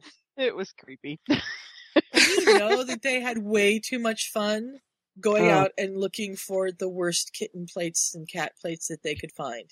Oh, yeah. Oh, yeah. You know? I think it would be fun to be a set designer. Like, Oh, yeah. the creativity of just, like, doing something like that, like, I want it to be completely awful. Like, where can I find the most completely awful? Well, and it really helps when you're given a checkbook that says blank on it. Yeah. Yeah. Mm-hmm. You know, don't go crazy, but you don't have to buy the cheapest thing in the house. Don't skimp either. Right. So they're taking the kids back to Madame Pomfrey. That's why Remus is here. And poor Pomfrey's asleep at her desk. And all of a sudden she jumps up and she looks at Hermione and Dora and says, they need to be in St. Mungo's. Right. And Remus says, yeah, but Dumbledore said they need to be here. And Harry's up in his office, but he's not injured. I'm fine. I wasn't even hit, says Remus. And she says, yeah, you were. And the full moon's coming. And have you taken your potion? And he's like, did I take my potion tonight? I don't even remember. So, and yeah, he tells her not to call Tonks Nymphadora because she doesn't like that. Yeah. And then he pretty much just zones out. Well, he's in shock. Oh, yeah. Oh, yeah. It's everything's, he's done with he has nothing else really he has to do. You and know, now it's just. It's that whole thing of being strong until you're done, and then you just fold up like a chair. Yeah. Yeah. And Does it all the time. Yeah, and that's exactly what's happened. And Ted's arrived, and Andromeda's arrived, and they're talking to him and everybody, and letting, kind of figuring out what's going on where and how everybody is. And Dora's being transported to St. Mungo's, and Remus wants to go with her. So he goes, and Dora's, she sleeps all day. And he stays as long as he can until the full moon, and then he pretty much has to go. And he's planning on just staying at St. Mungo's for the full moon, but she wakes up enough to say, don't be in chains. Just don't do it. And so he ends up in the Shrieking Shack, which is like the last place he thought he'd be. But that's where he ends up. And then we change chapters once more. We're getting close, guys. Woohoo! We're making good time. Yeah, we are making pretty good time. Even though we're talking about knitting and vomit. Vomit. Oh, vomit's always a good thing to talk about. And he doesn't know how she knew, but there's a tabby cat waiting for him in the Shrieking Shack. Yeah. I love Minerva. I know it. And, he says, you don't need to do this. And she scowls at him. Yeah. And he says, I should send you away. I'm larger than a cat. And she doesn't respond. And he finally says, thank you. And she turns away so that he can get undressed and waits. And we have the twins who have, because of course this is an interlude chapter. Right. The last interlude. They're reading about what's going on. Yeah. Yeah. And we have the why nobody listened to Albus Dumbledore. That's a good article. I'm sorry. I'm about to get political, but I think the GOP has been writing in the Daily Prophet. Hi, I'm Newt Gingrich, and I approve this message. This is going to be like a year and a half later when this comes out. Then we're going to go, huh? I know. Yeah, I know. Okay, anyhow. So I can have all kinds of information, a discussion about the Texas Board of Education too, but I don't think we're going to get into that. We'll be good. It's just easier that way. Yeah. They're talking about their brother and Bill's powers of the older brother powers, that involves different things. And Bill says that if they tried flying Charlie's broom, they'd turn green and grow webbed feet. So we've got the Quibbler. They're talking about the Quibbler and... I love this. I'm sorry, I'm going to jump back Go to... ahead.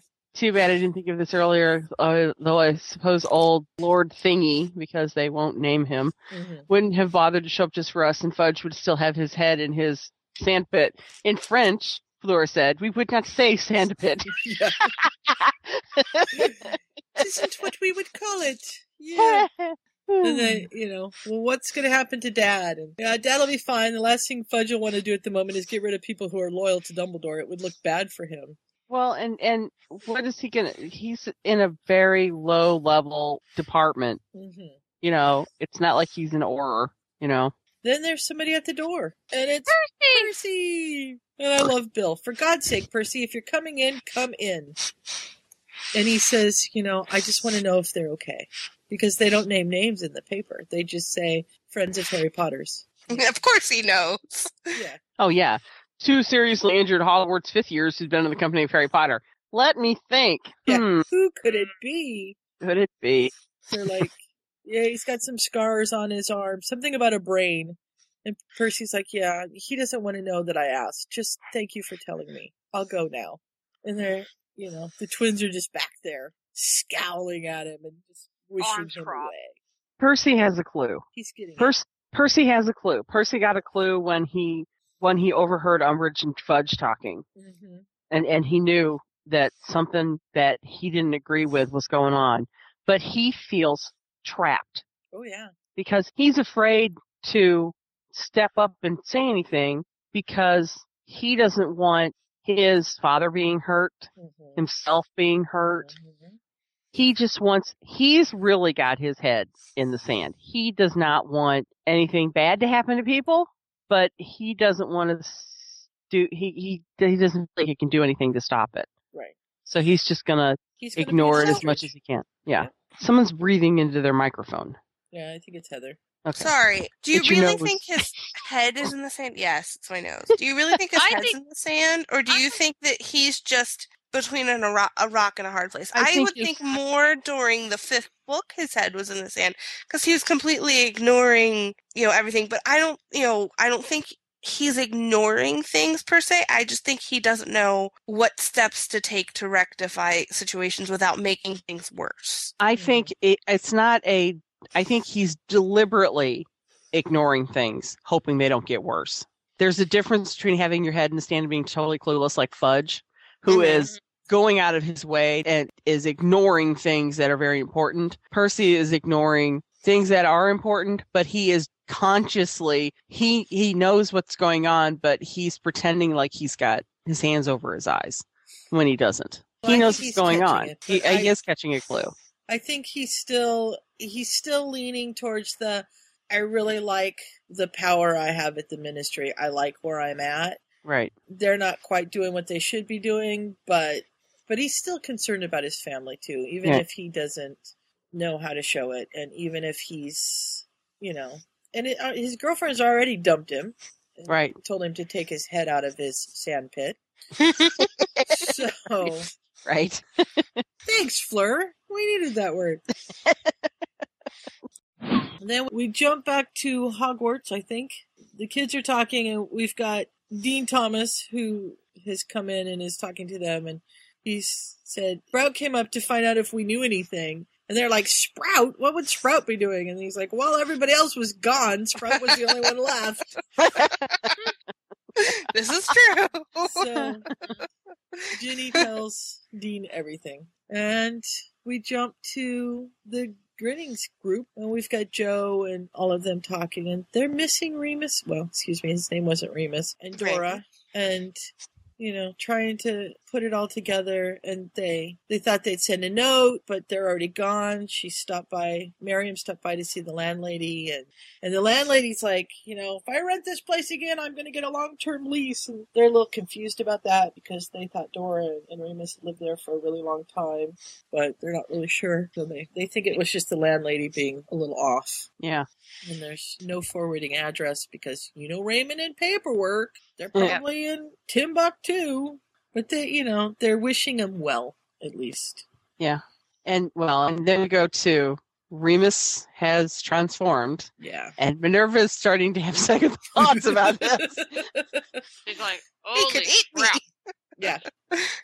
And she's never actually been transferred. Well, that's not true though, because she was transformed all day. The day that she's never transformed. And let her cat instinct take over. Right.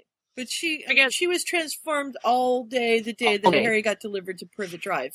Yeah, but that was 15 years ago. Yeah, but this makes it sound like she's never been transformed for a long time before, and that's not necessarily true. Well, she was reading the newspaper cat. That's true. Yes. She's not really sure what to do, but she's here because of, James and Sirius were her favorites, even though you're not supposed to have favorites. And this is her tribute to Sirius. She's here to be with Remus as her tribute to Sirius. And there's this great big gray wolf looking at her. And in my mind's eye, I actually see a gray wolf. I don't see that thing that they made for the movies because that was not a wolf. Yeah, I know. That was not. I was very disappointed in that. Yeah. And so she jumps up on his back and kind of lets her presence in her body, because he's chewing on himself. He's just tearing at himself, which is what he does. Mm-hmm. Right. And she just kind of stretches out over him, and she's trying to distract him. And they both kind of fall asleep. And she's not going to go to sleep because, that's not a good idea. You don't know what's going to happen if you fall asleep with the wolf. Yeah, and well, if he does fall asleep, doesn't he come back naked? To be lying on him naked? Just his feet, his hands. Well, she's on his freaking back. Well, but then she moved down across his paws. He could roll over, In cat form, it would be fine. Okay. Don't go there. Okay, try not to.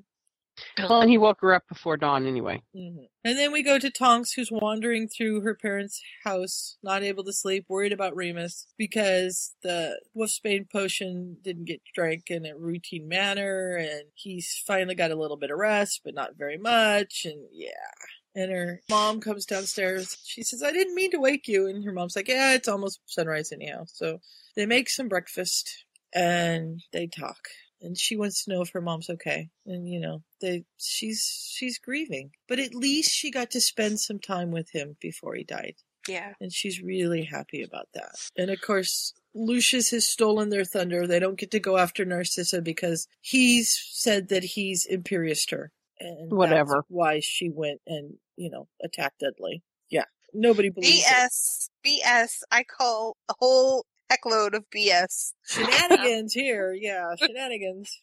But Dora says it was all for nothing. And she says, no, it was for a chance to spend a lot of hours with someone I love, who I wouldn't have seen otherwise. And I'd have lost him without knowing him again. It was worth it.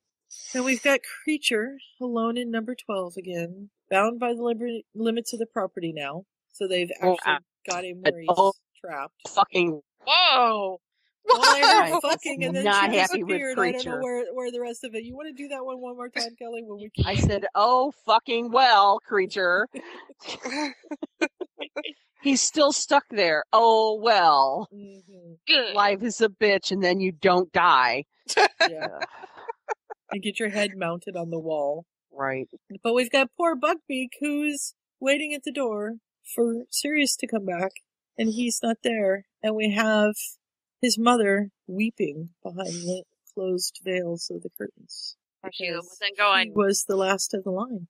Yeah. Well, I can understand why she was weeping, but being the bitch that she is, I'm surprised she's like, ding dong, the witch is dead, the witch is dead, or something like that. Yeah. I bet you it was very conflicted. Mm-hmm. She was very conflicted about that. All right. She may have hated him, but I don't think she wanted him dead. That's true. There is some motherly instinct, however minute. Minute is the word. Yes. I think it shriveled up and died a long time ago. And then we move to the epilogue. Yay! Epilogue! We made it. We have. And we have Remus, who is looking for the spot he's up in Godric's Hollow, and he's looking for the spot near the Potter's house where Sirius once kind of hid when he ran away. And he's, looking carefully and making sure that he's got the right spot. I mean, he's remembering, and Sirius had said, I always remember the night I ran away. It was cold and raining outside, and it was night, but I was warm when I went in, and it was dry, and all the torches were burning, and they all smiled and welcomed me. Right. And so he has transformed this little stone dog, and he's going to put it there as a remembrance. Because they have nothing. They don't have ashes. They don't have a body. They don't have a way to really have a funeral because they have nothing. He went through the veil. That was it. That sucks. Yeah. Mm-hmm. So they found this rock, and he drew sketches. Remus drew sketches, and they made this rock, this dog for him. And he sinks it deep into the ground. And of course, Mrs. Black is angry. Now she's ticked off at him. She doesn't call him the wolf or whatever she used to call him. Now she accuses him of sending Sirius off to die. It's all Remus's fault, It has nothing to do with the rest of her family that planned the whole thing. No. It's all Remus's fault. Couldn't do that. Yeah. No, I mean, it wasn't Bella's fault that she hit him with a stunning No. spell and threw him into the veil. No, it wasn't her fault. Remus made her do it. So he says goodbye to little Padfoot, tells him how much he's going to miss him, but that it's warm and dry ahead and the torches are burning and people will be there to welcome him. And don't worry about Harry. I won't let him down. I'll be there. And he leaves and he finally feels better. He's cleansed, but empty. And he goes to Diagon Alley outside the twin shop, because that's going to be it's the temporary headquarters for the order. Yeah. It just kind of happens that way. They can't use criminals. No. Yeah, because it's compromised now. Everybody's its own secret keeper, from what I remember. And he calls the meeting to order, and he says, okay, the Hogwarts Express is coming back tomorrow, and we need to talk about Harry. And pretty much they come up with a plan. They are going to talk to the Dursleys, and they're going to tell them what's what. Oh, boy. And I love Arthur, who says, well, I'll start the conversation because they know me. They've already had dealings with me. And I'm thinking, sure have. yeah, they remember. You blew up the fireplace, and you fed Dudley a ton toffee. This is not a good start. No. So they all gather. They start gathering there at, 2:15. I'm sorry. I'm like, who in the hell was wearing the... I thought, oh, wait a minute. Who was wearing the what? The balaclava. And for those of you who don't know what a balaclava is, it's also a helmet, aka ski mask, etc., etc. And I like Dora. Do you think Pink is wrong? Not serious enough? I just thought he'd recognize me. And Remus like, it's fine. Don't worry about it. It'll piss Petunia off. And she's like, ooh, that's a good idea. Let's see, 1996 Punk. Yeah. Mm-hmm. And of course, the twins have shown up in their green Dragonhide jackets, and Remus thinks that they've been struck blind because they are, whoa, burning their eyes out there. I love it. Kingsley's going out to talk to Lucius, or he'd be there. Lucius is telling him all kinds of stuff. Of course, about 1 word to 10 is true, but he's loving the sound of his own voice and blathering on and on and on and on and on. Yeah. And there's this poor harried-looking witch who opens the barrier and says, the train's here, could you guys look less conspicuous? And they're like, yeah, okay. And they sort of turn a little bit, but they still pretty much look like a gang waiting. And Narcissa goes through to go pick up darling Draco. And she wants greetings passed on to her dear sister. And Tonks says, I think she's tired of talking to you. But, she might talk to you if you want. I wouldn't look forward to it if I were you. But, go ahead and try. Yeah. Hold your breath, why don't you? I really think that it'll help. Then the kids come out, and Harry stops and looks at all of these adults, and he's like, okay, now what are they up to? What I do. And Molly goes and gives everybody hugs, and Harry's looking at Remus, and he's totally confused. He says, I didn't expect, what are y'all doing here? And he says, well, we thought we'd have a chat with your aunt and uncle before we let them take you home. And Harry's like, I don't like this idea. Yeah. And here comes Moody. Comes thumping up, and they kind of square their shoulders, and they go over to talk to them. And the constantly vigilant. Yeah. And you just see the Dursleys, they're like a deer in a headlight look, they all kind of freeze, and they're like, oh crap, here they come. And yeah, Moody and Tonks, along with the rest of them, they're just freaking out. Petunia won't even look at her. Yeah. I love it. And they, say, we're going to be paying attention. And if you mistreat him, we're going to come and visit. Don't mistreat him. And Vernon's like, are you threatening me? And they're like, Yes. yeah. Yes, we are. Yes. Kind of, sort of. My favorite line out of the whole book. What was it? I just lost it. And do I look like the kind of man who can be intimidated? Is that it? No. The film many books. Yeah, the many books is fun. Yeah. I expect you're not what you're not aware of would fill several books. Yeah. Yeah, that's always made me laugh. The Fellatone. Yeah, the Fellatone. Hermione's like, telephone! Yeah, that thing. yeah, that thing. Keep in touch, Harry. We'll come get you as soon as we can. I can only imagine, like, life with Ron and Hermione trying to be with her parents and his parents and just, like, cell phones and telephones and cars and yeah, that thing. I think is a common statement out of Ron's mouth. Yeah. As they grow older together. The one thing I don't agree with in this story is, like, Hermione came over and took Remus's hands and led him over to her parents. This is Professor Lupin. He carried me out of them, got me safely to Hogwarts. I don't think Hermione told her parents anything. No. That's the thing I don't. I think that she made blah blah blah blah blah. She tells them that he got me safely to Hogwarts. But I don't think they knew the extent of her injuries. I don't think they knew that she was at St. Mungo's. But they have to. We've had this discussion before. I don't know. Sorry. Wait. Tricia's school nurse called today to tell her that Ulrich got hit in the head by a soccer ball and might have a concussion. And Tricia said, "Excuse me, oh wise school nurse. Aren't you supposed to hit the soccer ball with your head?" And she went, yeah, I guess so. So if they're calling to let her know that he did something he was supposed to do with his head, then if a child is hurt seriously enough to be taken to St. Mungo's, they have to tell the parents. I don't know. They may not have. Well, nowadays. What? How long ago what year is this? The 1990s? 96. I graduated high school 2 years after that, before then. And you know what? I don't remember being that coddled as they are now. But the thing is, yeah, she was in the hospital for days. But again, you're also talking about magic versus muggle. Mm-hmm. True. Yeah. And yes, these are her parents, but at the same time, they would not have had any clue as to how injured she was. Yeah. And how she was injured. Mm-hmm. I mean, can you imagine trying to explain some of the maladies that you would see in St. Mungo's to a muggle? Well, yeah. We went through that last week with Dudley. Yeah. Yeah.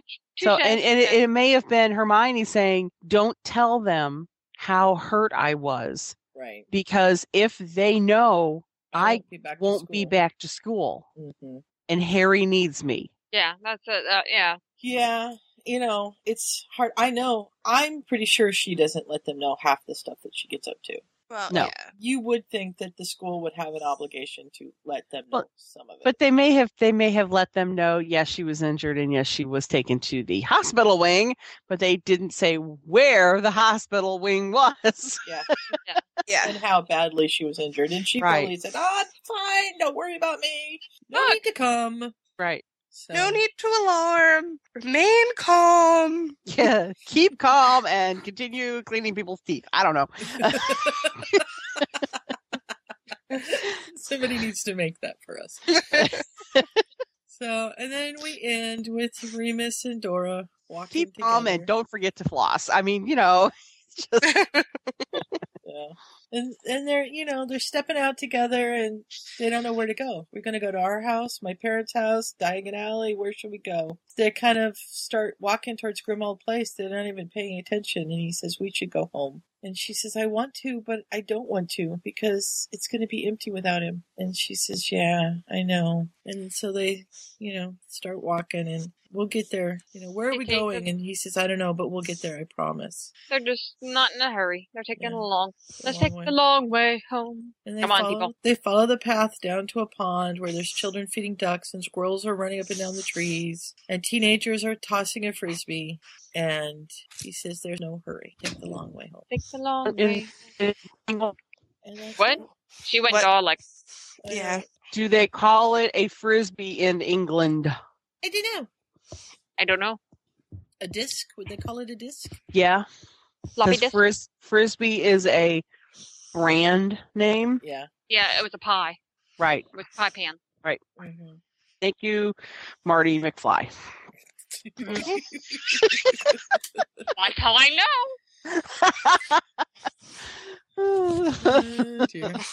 Flying discs. Yeah, flying disc. Yeah. I don't know if they'd call it a frisbee in the UK or not. Yeah, probably not. But... And a wizard probably wouldn't know what the hell a frisbee was anyway. Yeah. But Remus might, because he's been at a Muggle school all year. That's true. And Dora, yeah. Dora's dad probably. Back in the 70s, hell, they Sure. all they did was steal. Yeah, take her to the Nice. beach and throw a frisbee, sure. Mm-hmm. Although you can't do that in California. You can't Well, throw, you can't throw frisbees on the California beach? I think it's frisbees or footballs. Wow. You get a ticket. That's Where do I get a terrible. ticket to? I don't know. I guess they. You're breaking up again, Kelly. I said I guess they expect them to dig holes and smoke weed. I don't know. Yeah, probably. Yeah. That might be fun too. Did I say that out loud again? No, you would never say that out loud, Trisha. Never. Hate when I say the loud stuff. Those funny rolled cigarettes again. Yeah, those cigarettes are bad. So, Trisha, this was your pick. Yay, You my wanna- pick. You want to take us out? You want to tell us Sure. how you felt about it? This pick is special to me in a lot of ways. This is what really got me to love Sirius and really for me to accept Tonks and stuff. So and when it came out in a time when I needed it the most. Going through a part of my life where I didn't know what I was going to do with it and I needed to escape. And so this story came out then and it was good for me. And it gave me hope in so many ways.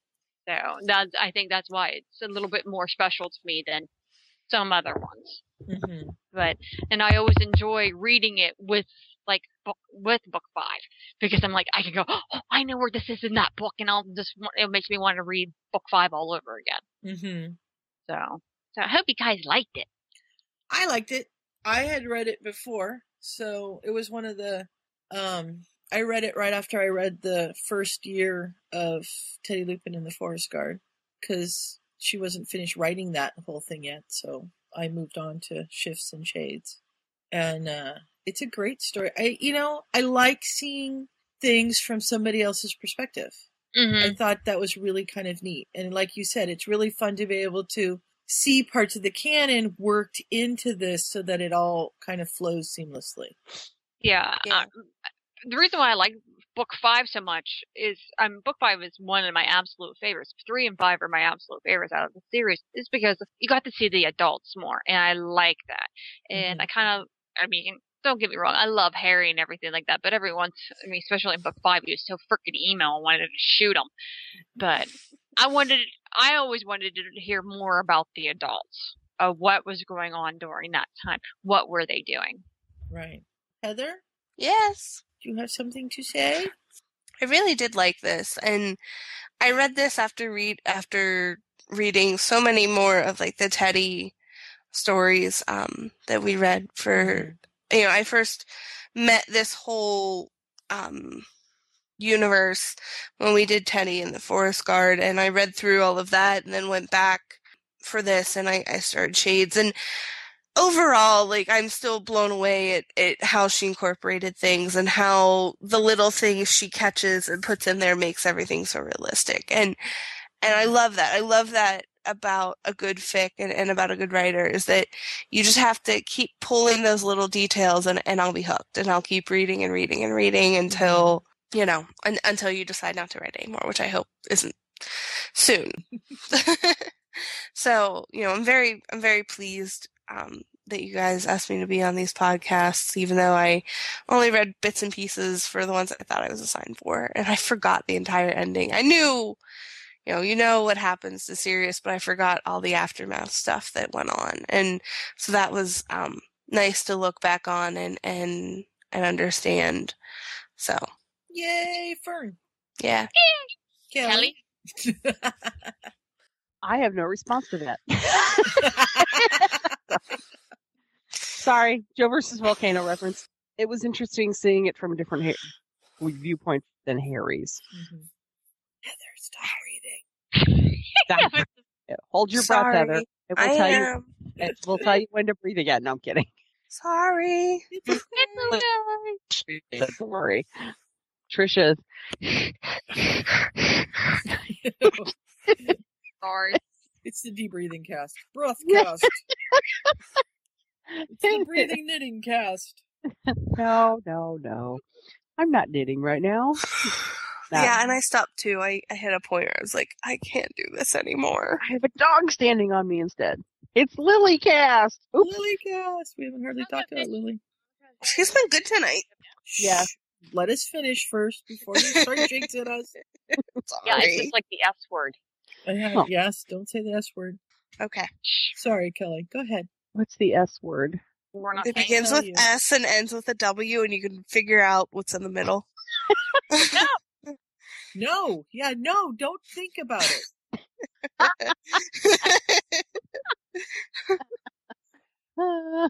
Sorry. Okay. No, it was a very entertaining fic. Like I said, it's fun reading stuff from another viewpoint besides Harry's. There was another story that I read that was from Ginny's point of view, and it was like 6 years worth of Ginny's point of view. It was pretty good. And it kind of reminded me of that viewpoint. So that's what it reminded me of. Mm-hmm. Yeah, it's neat to be able to see things from other people's point of view every once in a while. And Fern is a good enough author that it works. Mm-hmm. I mean, I can see somebody trying to do it and just screwing it up. But she did, and like I said, she incorporates the canon flawlessly through it, and you can see how things come together from a different perspective. It's really kind of really cool. Right. And I like the idea of them going to protect Dudley and, just the horror. And, it's just so nice to see Remus be able to teach again. Mm-hmm. He just loves it so much. So that was cool too. Yeah. Yep. Well, we don't have Scott's input because Scott's doing an essay, or I'm sorry, Scott has been hijacked. Yes, he has been hijacked by Castle. Well, I think unless the dog wants to add something, I think we're okay. Yep. So tune in next time for a one-shot. It's going to be a Ron Hermione one-shot. It's called the Reptilian Complex. Is this where somebody put Hermione and Slytherin and... No, I'm kidding. No, it's not. It's kind of a really interesting concept. I think you guys will like it. She's not wearing like snake boots or anything like that, or snake pants. No, I can't remember off the top of my head why it's reptilian now, but it fit in. It worked. Okay. Maybe Ron's in snake kind of pants or something. No. All right. Maybe it's in a towel. We can't hear you again, hon. God, no. Oh, no. God. Ew. No. Poke my eyes out. Yuck. Brain bleach. Get the brain bleach quick. You said Snape in a towel. Ah! I did not. I said Ron in a towel. Oh, well, Ron in a towel. That's okay. That's a Weasley. That works. That's not where I went. Sorry. And I think we should just leave on that. Good night, everybody. Good night. Towel. Oh, no. Oh, good night. Sweet dreams now. Come back, Tricia. Get your mind away from Snape. If we are to truly discover the meaning of these events, perhaps we should, for the time being, let them unfold. We'll be right back with an author interview with Fern Withy. Well, if it echoes at the end of sentence, although now it's getting it both ways. Fern, do you have headphones in? I do. Yeah, it's echoing on yours, Heather. Is it me? Yes. Hang on 1 second. Check your Skype input. Any better? I say that like I know what. Testing. Yes. Better? Okay. My USB wasn't in all the way. That'll do it. Yeah. That will do it. Scott's got a great hum going, but we'll get around that. Oh, that's interesting. Wonder what I'm set on at the moment. I don't know. I turned it up because whenever I record these, my voice is really low, and I always have to go through and just boost me. So I'm recording it loud, and I just put up with loudness. Is this better or worse? That's better. Okay. I switched to my headset microphone, so hopefully it doesn't go nuts this time. We'll see how that goes. And Heather, put your microphone up because you're breathing into it. Sorry, I was running across the room. I've been editing you, and I've been editing a lot of breathing. Sorry. It's okay. Stop breathing, Heather. Talk without breathing. No breathing allowed on the podcast. I keep telling you guys that. It's not okay. So, good to know. I have to start with a chicken story here. Of course. Of course. I got home today, and Mom said that she'd had a very interesting afternoon, that the alpacas were out in the neighbor's field. They'd gone out the driveway and had gone down to where they're building new houses, but they were being good, so she didn't worry about them. And then she let the chickens out in the alpaca field so they could get food. And she was out in the garden, and all of a sudden the chickens went nuts, and she looked down and she saw this brown streak go by, and she thought, that was too fast for a coyote. It must be a fox or something. So she ran out to the alpaca field to see if she could figure out what was going on. And there was a great big red-tailed hawk sitting on top of a chicken, pulling out its feathers. And she said he was huge, and he kind of glared at her, and she shooed him off, and he took off. And the chicken stood up, and she kind of walked around in a daze. And so Mom went over and picked her up and examined her, and she's missing feathers, but she wasn't hurt. So Mom put her away, and the chickens spent the rest of the afternoon hiding. They stayed in the shelters and under the trees and everything. They didn't go out in the open. And the hawk came by several more times looking for dinner. So I called Fern about 10 minutes of 6 just to check her sound. And I told her I forgot my notebook, and I had to run back to the house to get the notebook. So we hung up, and I went out to get the notebook. And I picked up all my stuff, and I walked out the door, and I heard this flap, flap, flap. And I was like, maybe I didn't hear anything. Flap, flap, flap. Oh, man. So I stuck my head in the door, and I said, Mom, did you lock the chickens up? And she said, yes. And I said, well, something's going on out there. So I grabbed a flashlight and went out, and she grabbed a flashlight and followed me. Well, there's a chicken out. They were so afraid they didn't go back to their roost, they decided to nest in the trees. Which is not safe. The raccoons will just crawl right up and yank them out and eat them. So I had to catch her by the tail and drag her in. Good thing she was tired. When it's dark, they go into a stupor. So I was able to catch her pretty easy, and I put her away. And when I came in, Mom was searching through the trees to see if any more were out. So that's my chicken story. Well, all right then. Never a dull moment on the farm. No. Anybody else got anything fun to share before we start our interview? I did Invention Club the other day, and they invented a game that involved hitting a bouncy ball with my hairbrush. And it went great. They did this for like an hour and a half. It was really fun. And another one, he wanted to invent a game that involved swinging a tea steeper at a little pom-pom to see if he could hit it. It's like the hardest game ever. What was he swinging the pom-pom? Like a tea steeper, like those little, yeah. You put the tea leaves in it, and it's on a chain. It's about the same size as the pom-pom we were trying to hit. You try serving like that, it's much harder than ping pong. Okay. Yeah. Sounds like fun. I was just excited because I actually got all the way home while it was still light out today. Oh, that's always exciting. Ooh. Yeah. Yes. That's been happening for me the last couple of days. It's so nice. Of course, it probably would have happened a few days sooner if I hadn't been going out to rehearsals and things that go on later, but still, that's nice. Nice. Heather, you do anything fun? Homework? That's always fun. I know. It's so sad. No, nothing's been going on much. I was out in California over Christmas. That's nice. Between Christmas and New Year's. I know. It was a good break. I needed a little vacation. And then, trying to think of anything else new and exciting going on. I was on a commercial. For work and for this organization, Math plus Science equals Success. And I talk about what led me to be an engineer and why it's awesome and why kids should study math and science. So cool. Yeah. Oh, good for you. I'm trying to think what else.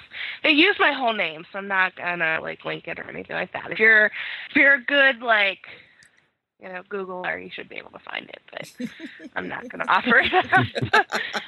I will say it's for a local affiliate, so it's the ABC affiliate, so our news station. So other things.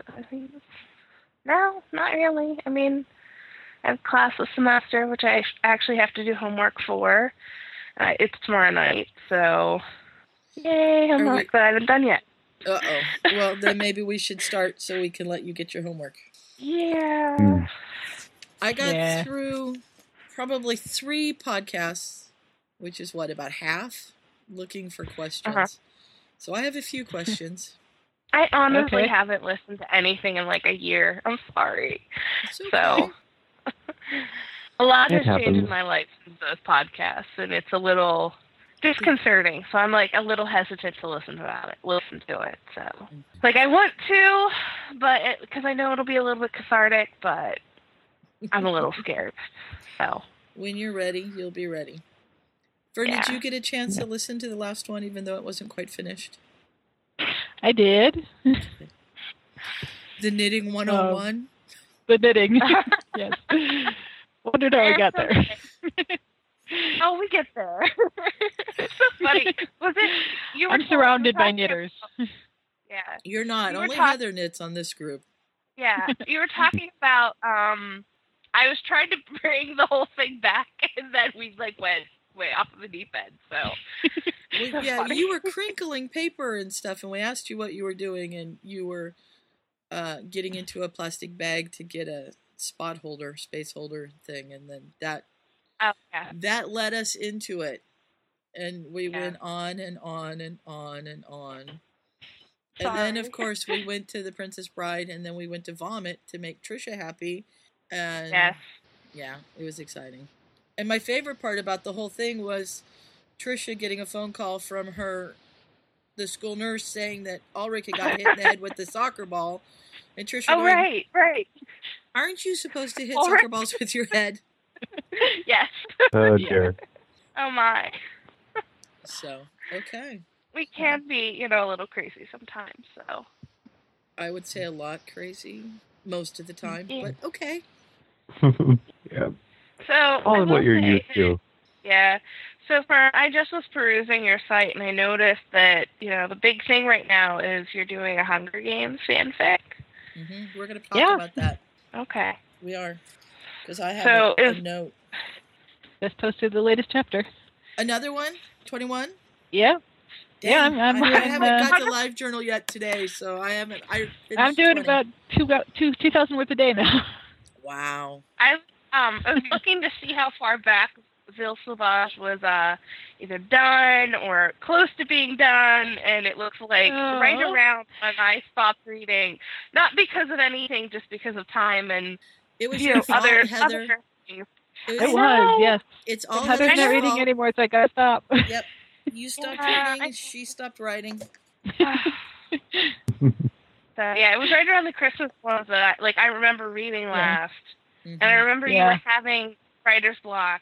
And I would check back occasionally when I thought about it. And then I just sort of, other things captured my attention. So. Yeah. Cool. Yeah. Well, me too. That was the problem. So speaking of things capturing my attention, has anyone been watching the Lizzie Bennet Diaries? Jules, you need to talk to Jules. She's absolutely obsessed. And it's on tonight, isn't it? It's Monday. Came out today morning, yeah. So yeah, talk to Jules. They're at the part where everyone finds out everything. So, and if you are familiar with Pride and Prejudice, you know that part where everyone finds out everything, and you know things start to get resolved. So it's very interesting now to see how they're handling that. I honestly, it had been on my queue of, I should check this out. And then finally, right before Christmas, I had some time at work. Yes, I watched it at work. All 96 episodes or so to catch up, which was nice. It was right before Christmas, and our entire, field network was kind of going insane. But, for me at work, things are kind of boring, so it's pretty funny. Let's start, and then we can talk about all this stuff. Yeah. Okay. I'm actually posting on the Hoofwub Facebook. We're interviewing Fern Shifts if anyone has questions. Always good. Ask here. Whoops. There's an E on the end of here. Okay. Yes. Otherwise it's her. It was ask her too. Yeah, I'm always messing these words up. It's just crazy. We'll always laugh before the end. Horrific Weekly, where the story never ends.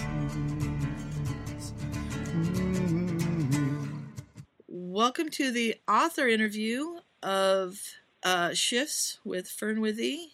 I'm Sue. I'm Scott. This is Oliver's gal. And I'm Fern Withy. Yay! Hey! Yay! And my technology is working. Yes! And that was one take! Hey! Yeah, but we discussed it first. Yeah. Yes. Oh, really? I'm glad I just picked up on that really quickly. Because otherwise we'd have been a mess. I know us. We're bad at this. Yeah. Yeah. Even on the live stuff, too? Are you guys? No, the live... Yeah, a little bit with the live stuff, but not as bad because we know that it's... Bob starts it, and then we just kind of go... Oh, so speaking of live and, just different... So I had a very Poofwadian day today, let me tell you. So as of right now, because I don't exactly know, let's hope that this gets out in 2013 at some point, it snowed. And it hadn't snowed a ton. And I was walking out to my car this morning. Oh, no, I need to back up. So I woke up and I was getting ready. I was taking my shower and I washed my hair. No problem. I went to get conditioner and it was frozen. So my conditioner was frozen in the container because there's a window in my bathroom where I sort of store all of my toiletries, and I must have left it open just enough that my conditioner froze. So that happened this morning. And then I got dressed, I was going out to my car, and I slipped and fell. And so I was fine. I was a little achy, but my pants were all dirty. So I came back in, I called my boss, said, hey, I fell. I'm not, I'll be in a little bit late. I have a 9 o'clock meeting. I'm not going to make it on time. Just call and let them know.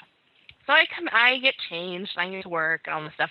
Meanwhile, on my way out, I tweet, oh man, my conditioner was frozen, fell by my car. My conditioner was frozen, fell by my car, and now I'm late for work. Oh, what a Monday. Can I just go back to bed? Whatever. So Trisha tweets me and said, are you okay? Did it fall? Did it hurt any cars? I'm like, what are you talking about? And meanwhile, Ryan chimes in and he's like, I have this awful feeling that that's going to happen to me. I'm like, you're going to fall?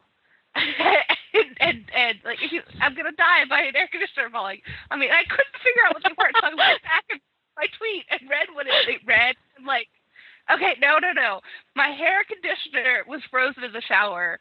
That was one thing. I fell. That was 2 things. And now I'm late. That's 3 things. All not one big thing. and did they read it as hair conditioner or air conditioner? I thought it was an air conditioner. I didn't say one or the other. I just said the conditioner was frozen. Oh. And it was an air conditioner that fell out of the window and it blocked my car, so I was late. It fell my car instead of I fell. dear. Uh-huh. So I had both Trisha and Ryan confused this morning, and so he called me a shampoo killer, like the shampoo killer. And it, like, of all of the things and of all of the stupid things that I do, or like, the crap that's happened in the past, year and a half, it just made me laugh so much that, like, I am a Poofwadian whether I like it or not. That's it. And I don't like it. It's just that, life takes you in all these different directions. But if I do one thing, and like 3 people comment that, wait, the air conditioner fell? I always thought I would die that way. Totally this tangent of I had no idea what the hell anyone was talking about. So yes. So my air conditioner was frozen in my shower. I fell by my car. And then you were late for work. Okay, that works for me. Oh. How exactly does conditioner freeze, though? That's my question. It's got water in it. It can freeze. Yep. Yes, but showers are hot. Yeah, but if it's in the window, and the window's open and it's freezing outside, that'd work. I suppose. I'm not used to my showers having windows and stuff. But yeah. I had one once. It's really weird. Yeah, that would be weird. Right across from somebody else's window, so... Yeah. I used to pet sit for these people, and it was a homemade shower, homemade bathtub. So the bathtub was a great big sunken bathtub, and then you stepped out of it to step into where the shower was. So if you took a shower, then the bathtub got wet too, because it was right next to it, and that was all open. And then they had glass windows, wide open to the backyard next to that. And I was like, and she's like, well, nobody can see in here. The neighbors aren't close enough. And I'm like, there's neighbors pretty close, and this is wide open. So I'd like crawl in with the flashlight off and then turn the flashlight on so I'd have a little bit of light and wait until night to do it, because I didn't want it, there were no curtains. There was nothing. It was like a bay window. Oh. It was the strangest thing. And I guess the other shower in the house didn't work. For some reason, I had to use that particular shower. Or maybe it was because I wanted to take a bath.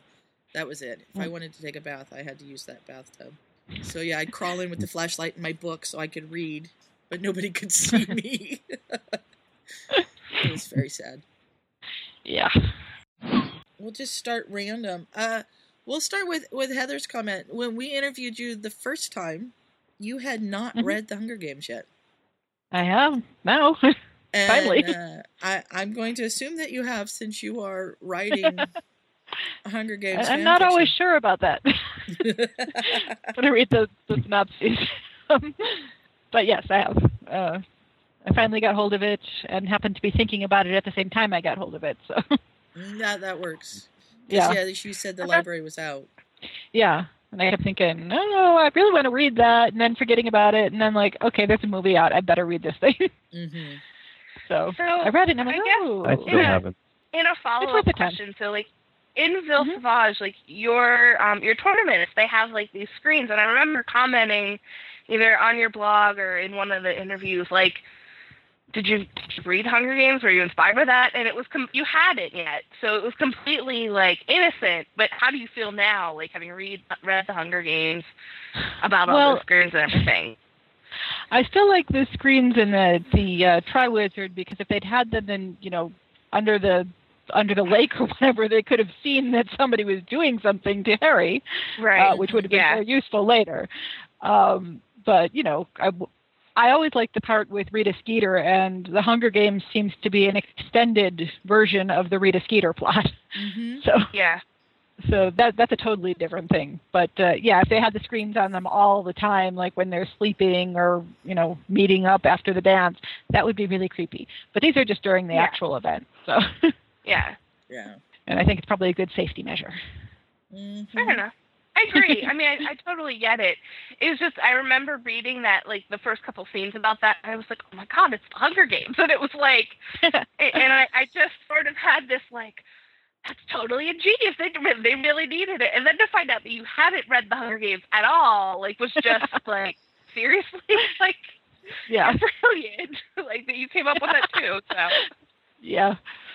Well, we all copy each other. And Suzanne Collins obviously stole it from whatever the Japanese one was, and clearly they stole it from Lord of the Flies. And yeah. Uh-huh. Well, I guess that's my current adventure, is I'm rehearsing for 9 to 5, the musical, at this point. Ooh. What are you playing? Going 9 to 5. I'm a backup singer, basically. It'll be fun. I love that you know exactly what I'm referring to. Well, we're of an age to have grown up with that. Well, I I've just still never remember seen the watching it actual when I was movie and little. all of that stuff. My parents let me get away with watching a ton of stuff I probably shouldn't have when I was little. Yeah, I wasn't allowed to watch Grease, but I was allowed to read Stephen King. So. Wow. I can remember I think I was just barely a teenager, and my brother probably was 10 one summer, and Mom took us to see The Blue Lagoon, which was a little racy for us. Brubaker, which was not a young person's movie, and Caddyshack, which probably was really not something we should have seen, but we just thought was the funniest thing we'd ever seen in our life because of the funny gophers. Gopher, yeah. You don't you totally ignore all of the bad parts because there's a gopher. Oh yeah, the gopher and the candy bar in the water. I mean, that was all we remember. Yeah.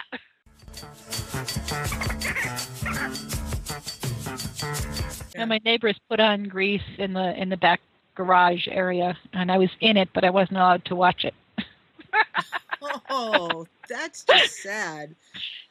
I don't know.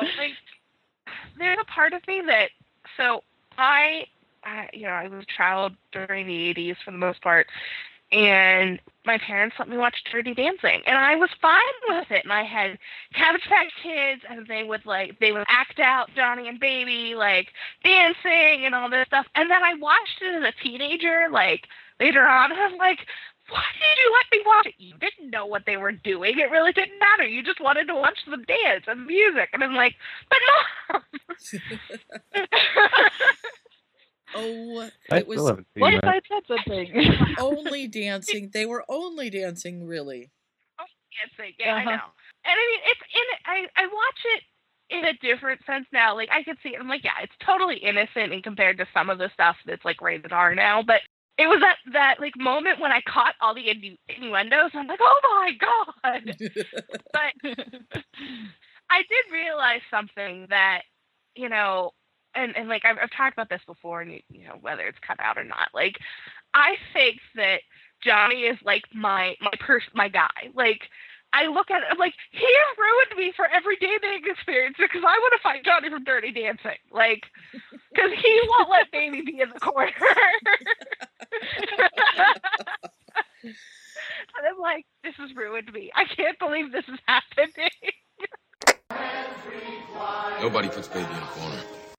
And I realized this weekend because it was on. And I'm like, oh my god. This explains so much. So, yes.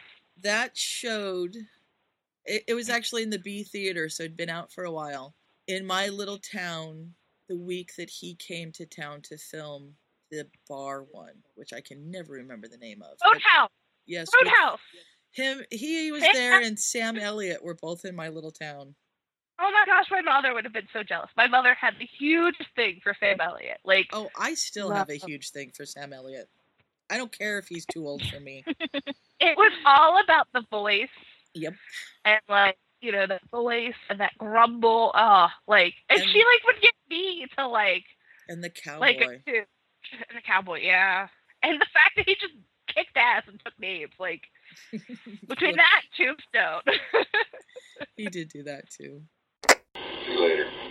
Fern, how much research, or how do you do your research to write something like the Shift story, which is basically a parallel story, or even the Hunger Games story, which is basically a parallel story? I mean, how do you keep it all straight? I could tell. Well, I use the Lex a lot for their timelines for Harry Potter, and I've noticed them missing a lot in the Hunger Games because nobody has quite as obsessive has been keeping track quite as obsessively. But I used that a lot, and I kind of went through the months, and I printed the calendars and said this happens here and this happens here, and then kind of went through and filled in other days, and then this is going to be happening at the same time as this. So I was able to keep track of it that way. And then there were a lot of places where I found out that the canon was very hard to work with. For instance, at the end, you don't really think about it because you're in Harry's point of view, and he's asked Snape for help, and he's out in the forest, and then it's almost midnight when everybody comes to the Ministry. What the heck was Snape doing all that time? Nothing. You'd think they're right there in London. They should have been there waiting. But apparently he didn't tell them. For a while that had me completely convinced he had to be on the evil side. Like, no, that's probably just JK not paying attention to time. Yeah. She's does anybody really care about time? We are. Right. Yeah. Well, I'm not obsessed when I'm reading it, but when I'm trying to follow from somebody else's point of view, it kind of turns problematic. Especially the adults, because if they succeed in a single thing, it doesn't work. Right. So. Yeah. It's always awkward trying to write people who fail at everything. Yes. And they have to fail, because otherwise they wouldn't be leaving it to a 15-year-old. Not that there's anything wrong with being 15. I like 15-year-olds, but... Right. But they shouldn't have to save the world 7 years in a row. No. They have enough troubles of their own. Of course, they weren't always 15 saving the world, but you know what I mean. Not for 7 years. I feel like I'm starting to get older, because I definitely have that opinion now. Like, you know, it shouldn't have to have been Harry. Not that he isn't great and awesome, and the stories aren't great and awesome, but it's just like, how did the adults fail so much that a child has to save the world 7 times in a row? Like, and how is that realistic? From Harry's point of view, it makes perfect sense. From a grown-up's point of view, they're going to be pretty incompetent. Yeah. Granted, you know, Fudge is definitely incompetent, and, you know, I mean, there's a lot of incompetency that will ignore the obvious. But I think that's also the adult perspective, is that sometimes following the status quo is a lot easier than looking at things and looking at what's right or what's easy. I mean, it's easy just to ignore what's going on, or it's easy to ignore what's going on with your government because it's not affecting you. And, you know, it's a lot of different things that, you know, as adults we're plagued with. And idealistically, as a teenager, I felt completely different, you know? So, I mean, it's just... we were going to save the world as teenagers. Yeah. Well, I mean, it's very funny Fudge because... is annoying, which is very plausible, because, you know, there's this terrible war that they had 10 years ago, and they're finally sort of recovered from that, almost, and then this kid shows up saying that the terrorists have come back, and he's the only one who has seen anything to prove it at all, except for this one fellow who's professing to believe him that you believe is, you know, just poised to kick you out of your spot. And so, obviously, he's fighting back with every possible means at his disposal to keep people from destabilizing his society. This is where Fudge is coming from. Right. And then, I mean, I guess to give a concrete example, I was so much more affected by the 10th anniversary of 9/11 than I necessarily was that. Not that I wasn't affected then, but I was 16, you know, when 9/11 happened, and I saw it, and it was just this utter... It was incomprehensible. Disbelief and incomprehensible. But you know what?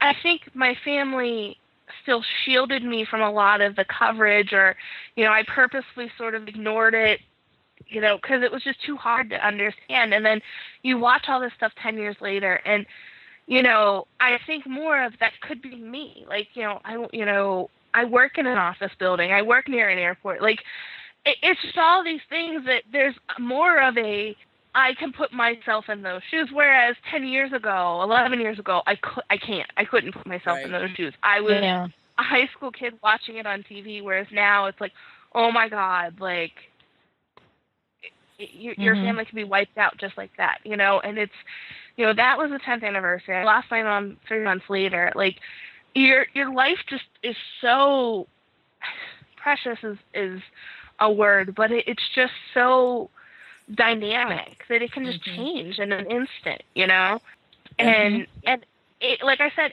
I was bawling watching all of this stuff, and just like, I finally got it, more so than I did back then. And I think that's the case, at least in terms of like, I think you're more fearless when you're a teenager because you are immortal as a teenager. You don't believe that you can die. No. And you don't have as many other responsibilities either. No, you're not responsible for bringing in the rent or, feeding your cat even, really. So you can really risk things that you can't risk later. So in that sense, it really actually works that Harry and his friends are the ones that go to all this lengths and end up saving the day, because they'll go for it, and they put things together that the adults might not necessarily see. Like, something seems completely obvious to Harry that he would have to spend half an hour convincing someone else of. And or convincing them that it's worth doing something about. Yeah. Case in point is Umbridge. And I think Umbridge was the scariest non-villain, villain, non-villain, whatever you want to call it, in that series, because she's the terror that you face day in and day out. So, like, Voldemort Umbridge itself really exists. Is sheer. But Umbridge is an archetype that really exists, that you have to face and that you have to deal with, whether it's bureaucratic, whether it's, in your job, whether it's in your school. She's a bully. And as bullying is like the topic du jour lately for good reason, but she is a bully, and it's a scary thing to have to deal with. And I think that's why everyone, I don't think that there's anyone that likes Umbridge. I think there's a lot of people that love to hate her, but I feel like she is everything that we fear in life, like someone who just doesn't believe you because that's not what is scripted. That's not what I've been told to believe. And who has absolute control over your environment. Right. Yes. Which I think was part of the problem with the adults is they were, it's just school. Even the teachers and so on, it's just going on at the school. It's just the kids. And they wrote it off. Right. To their detriment. Whereas Hermione realized pretty much from the opening speech that if Umbridge manages to control the school for long enough, everyone will, a large proportion of people anyway, will wind up sharing her point of view. And that's the whole point for that. Yeah. Because it's easier to sometimes... it's so much easier to believe what someone's just telling you and continually telling you. And there's a line from The American President that I absolutely love. Michael J. Fox says, Bob Rumson is the only one doing the talking. People want leadership, Mr. President. In the absence of genuine leadership, they'll listen to anyone who steps up to the microphone. They want leadership. They're so thirsty for it, they'll crawl through the desert toward a mirage, and when they discover there's no water, they'll drink the sand. In absence of, what the truth is, whether, the president's single and sleeping with someone, or, Voldemort's back, like, people will believe the information that you give them because they thirst for it. And granted, the president in that movie has a difference of opinion, but I think there's a lot of truth to that statement. And I don't remember the statement offhand, and I can hear Ryan like screaming at the the podcast with like the exact line because he would know it. His dude who wrote the movie, but it's always, that's one that has always resonated with me of like, people believe what you tell them. There are people who make millions of dollars as publicists doing exactly that. Are we ready to move to a new question? Thanks. So. I don't think we remember what the original question was. We were talking about research. Yeah. I'm sure that was it. One of the things that we kind of wondered, and I think I probably know the answer to this, but I'm throwing out there is, does Ginny have a crush on Remus? No. Okay. She thinks he needs to be taken care of. She thinks he needs a family. So she's kind of adopted Remus. She's more like Molly than we think sometimes. More or less. Mm-hmm. Yeah. Well, that's kind of what I figured. But there were some places where it was like, does she? Does she not? That she's really physically affectionate, and I think that probably would throw him because he's not. That's not his natural state, and he also knows better than to touch a student. Right. So, and he has a little bit of difficulty separating when they're a current student and not a current student. Yeah, well, once a student, always a student. Yeah. And put his eyes up on the wall with the house elf heads. I'm laughing at Ryan. Ryan. It's hard to do that from the other side, too. It takes you a couple of years at least before you can start calling teachers by their first name. And even then, it's usually in specific circumstances. Like, there are some teachers that I still only know by their last name. They were Mr. So-and-so. I'm friends with some of my old teachers on Facebook, and I can't call them by their first names. It's hard. Of course, a lot of them are my friends' parents, too. So. Well, I had the flip of that because I was teaching at age 18. And I didn't call parents by their first names because I was younger than most of the parents, and you just didn't do that. You called them Mr. and Mrs., you know. And now I'm expected to call the parents by their first name, and most of them are younger than me, so it kind of works now. But I remember first coming out and, you know, first being a teacher, that was just weird. I called the patron by their first name and got in trouble for it. Oh my goodness, we do not call people by their first names without invitation. And that's it. Yes. Yeah. Yeah, I've had a hard time calling my friends' parents, even though they've asked by their first names. I can't do it. Like, they've always been Mr. and Mrs. So-and-so, and it's like, I usually avoid it and be like Jen's mom or, you know, this one's mom or this one's dad. And my best friend does the same thing with my dad. Like, you know, it's either Mr. So-and-so or, you know, like Heather's dad or, you know, Heather's mom. Yeah, I have issues with that at work because I only know people by the names of their kids, you know. This is Madison's mom. And you can't really call them that. Hey, Madison's mom. Well, you know, though, but parents at schools, they're kind of used to that. So you could probably almost get away with it. I could probably do that, yeah. I had one family that called the boy brother, and I did not know until they had another boy what that child's name was. Wow. It goes, you know, tell brother to get that. Okay, okay. And I finally had to ask the child, honey, I don't know your name. What is it? So he's like, brother. You know, that's what everybody calls him. That's what he thinks. Yep. But now there are two brothers, so he has to have a name. Okay. I posted. It's like the old joke about the kid who for 7 years thought his first name was Jesus or something because he was always getting yelled at. Yeah. Jesus. Yes. Yep. It's one of my favorite families. So I adore this family with brother, but but it was funny because I couldn't figure out the name at all. That's usually the case. The ones that you adore are the ones that you just like pull your hair out over because you're like, wait a minute. Yeah. I understand. I know we're not supposed to have favorites, but you do. I totally have. You can't. I mean, you can't treat them as your favorites, but there's no way to stop yourself. Well, sure. They're the ones who are there all the time, and in all the clubs and everything. And the little boy who always picks up the instruments and brings them back during story time. Oh, there you go. Little gentleman. That's always fun. We have our librarian coming day after tomorrow. He's great. He's our children's librarian, but he comes and reads to the kids once a month, and we just love him. Yeah. Good. Yep. I have very high librarian. It's a rule of life. I have very high regard for the librarians that I know. So. Oh, thank you. Yes. I'm having to laugh because I put that we were interviewing you and asked for questions. And Ryan's question for you is, do you know the password for the Puffwa Twitter? No, I'm not on Twitter, so. Somebody started the Puffwa Twitter, and we cannot find the password, and we really want to use it, but nobody knows how to get into it. It's pretty sad. But I got a kick out of Ryan asking you because I thought it was funny.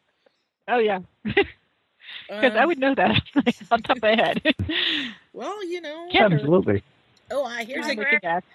Try Yellowstone. Try Yellowstone. Yellowstone. That's a good one. Okay. I'm going to type that to him. That's funny. I have the question about Ginny and the crush twice. I must have really wanted to know that question. There you go.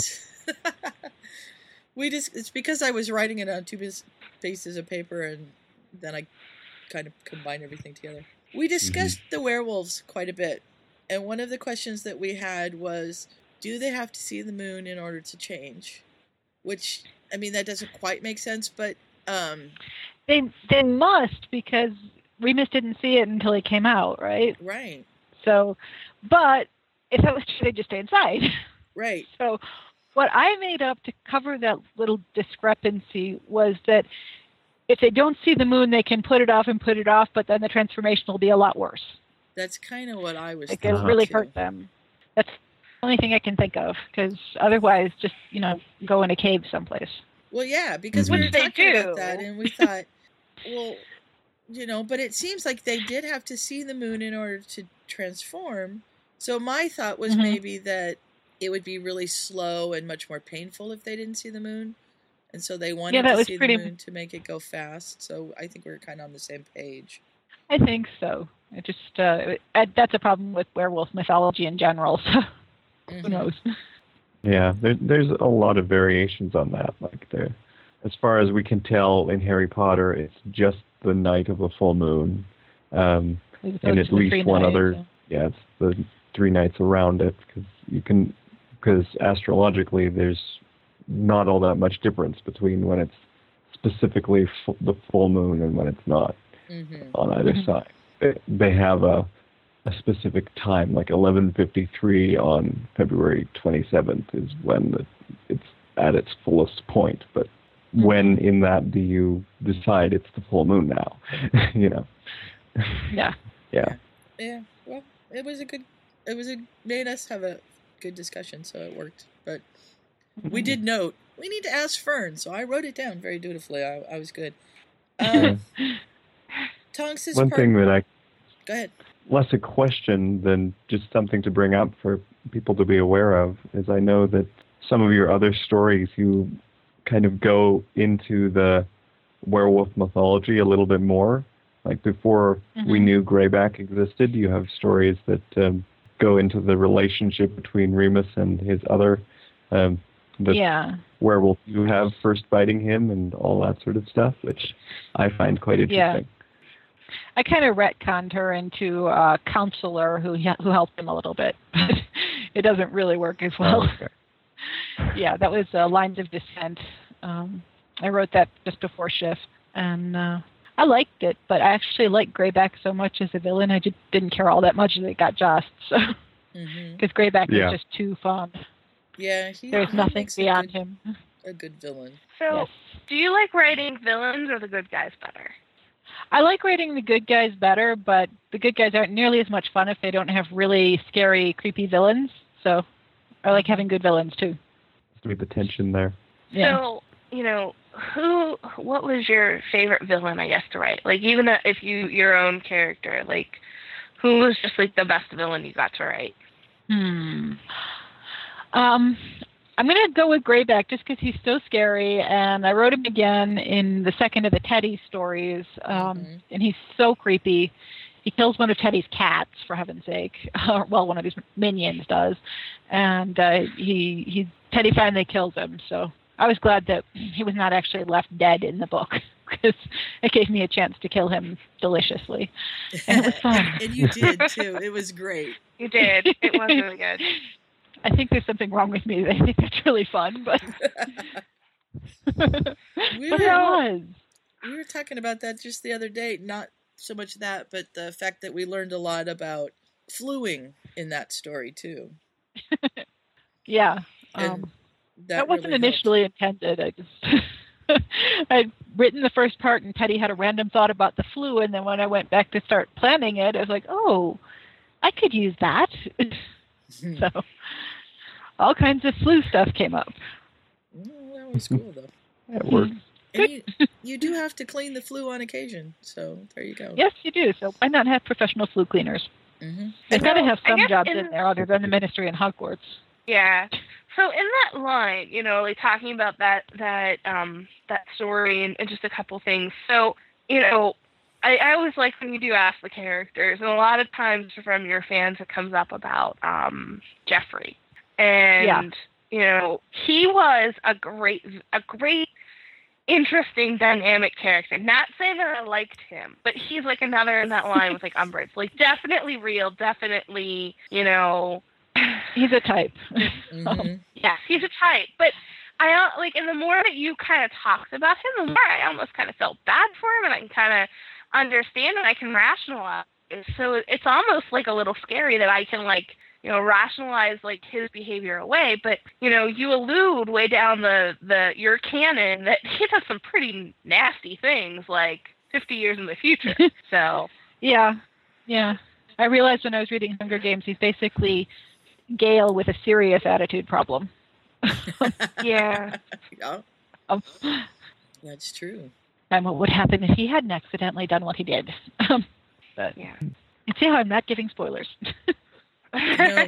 Very nice. No, and I was just, I just read, because I hadn't been reading your Hunger Games story. I knew you were posting them, but I was getting ready for Fix and the podcast and things, and this weekend I was like, I am going to read these, and so I think you had posted through 19, and I put them all on. I put them all on my text reader and listened to them while I gardened. I was playing in the tractor, so that worked really well. And then I listened to 20 last night. That was what I went to bed to last night. It was great. I had something to listen to. So, and good. It's good. I can't wait for the next one. And in fact, I told Ryan, I've got a story for you. So, okay. We'll have to, I don't know if he'll read it. And this one I will actually finish because I'm only 6 chapters off. So. Yay. Cool. Well, it's good. That's the nice thing about Collins. Yeah, thank you. But back to the story talking about. That's true. Yeah. Not that I don't want to advertise this. Yeah, well, we like advertising. Did you, this is a little bit backwards, I guess, but did you deliberately set out to place the Teddy stories in the same universe as Shifts and Shades, or did that just sort of happen? Oh, that was definitely deliberate because I could not get my mind around finishing the end of it. I kept saying I was going to, but I kind of knew I wasn't. And the Teddy stories kind of finish it out, I think. Mm-hmm. So it was definitely meant to address that universe and the kind of cheat. Yeah. Cheat. The interesting thing about coming back and reading them in the other order is that we get to kind of see the origins of some of the characters that we saw in the Teddy stories. So it's kind of fun to do that. Yeah. Good. Mm-hmm. Certainly the origin of Frankie. That's right. And that brings me to one of my questions, because people were a little, not sure about it, was the birthing party. What gave you that idea? I was just thinking about those old-fashioned things where everybody would gather and somebody would be like, oh, go boil water and that kind of thing. Just sort of an old-fashioned country birth.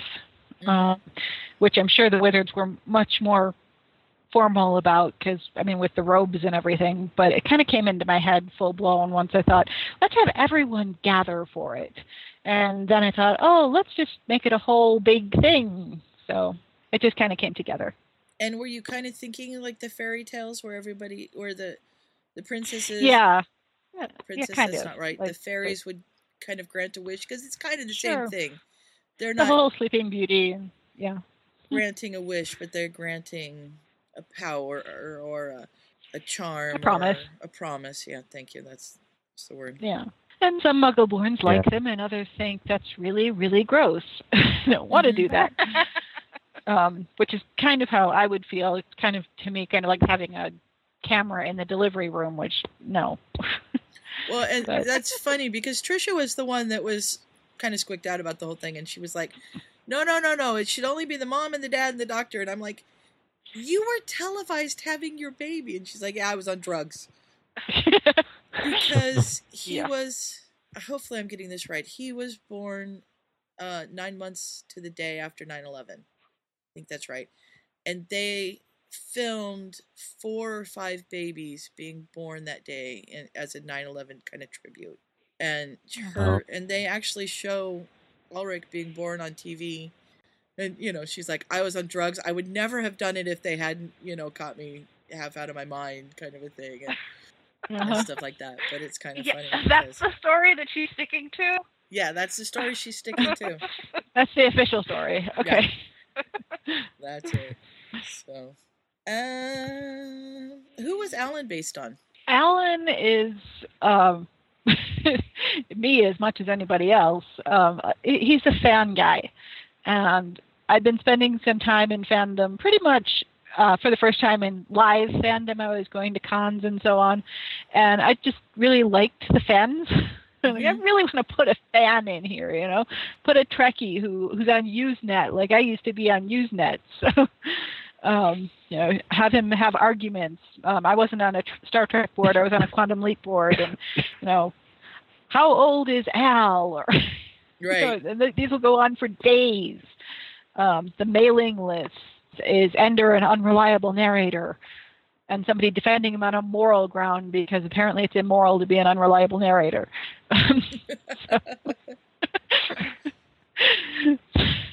So yeah, he's just my tribute to fandom. And, you know, we wouldn't be doing this if we weren't fans, so that's right. a good thing. Yeah.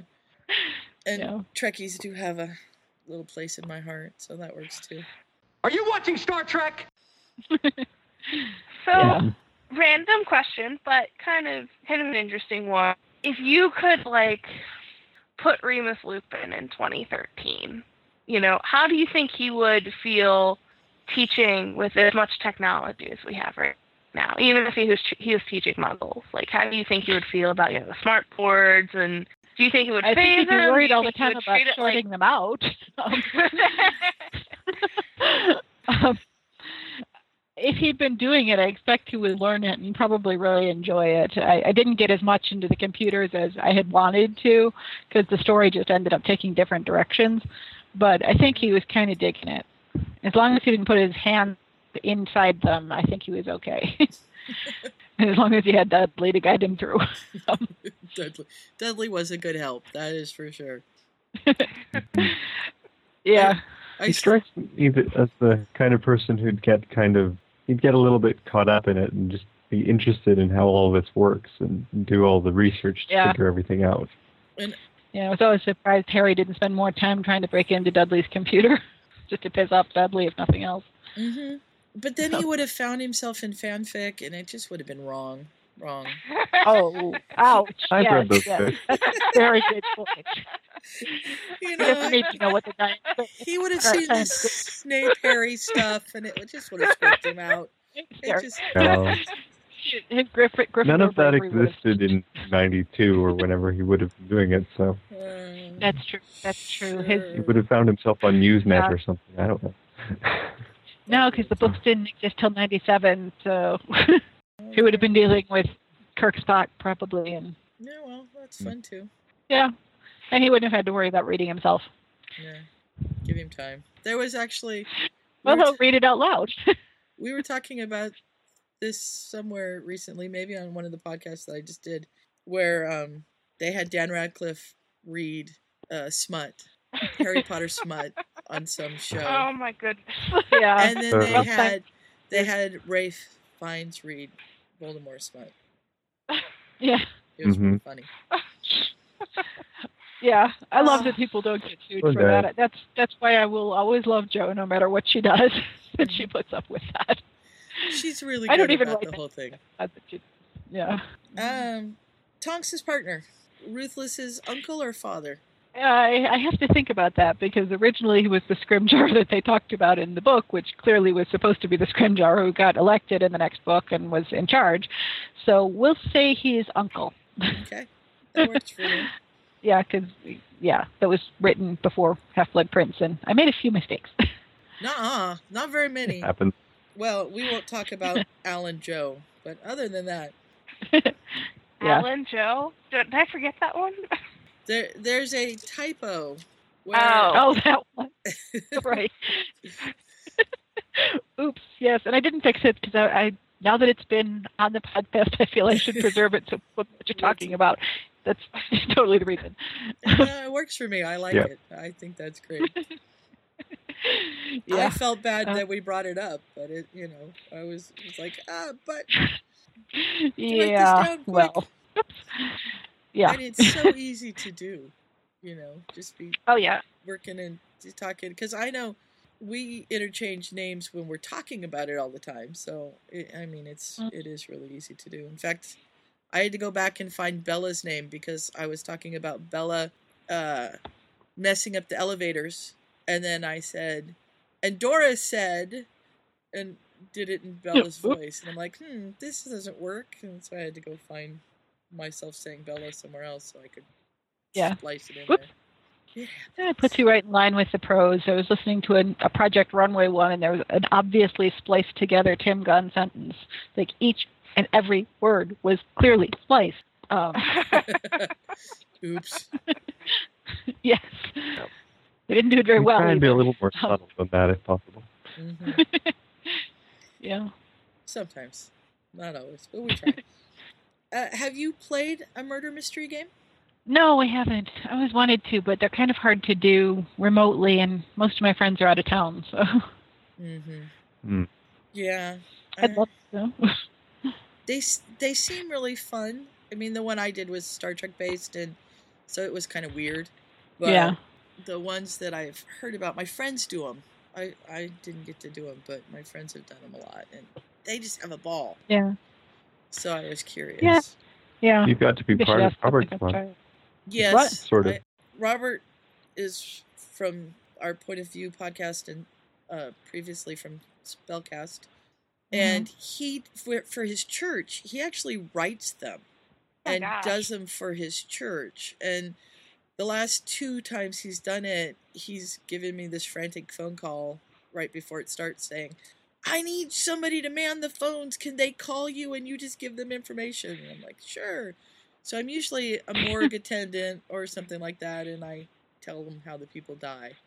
They have to have a code for me, so it's always fun because they don't really expect a real person. Uh-oh, hang on a minute.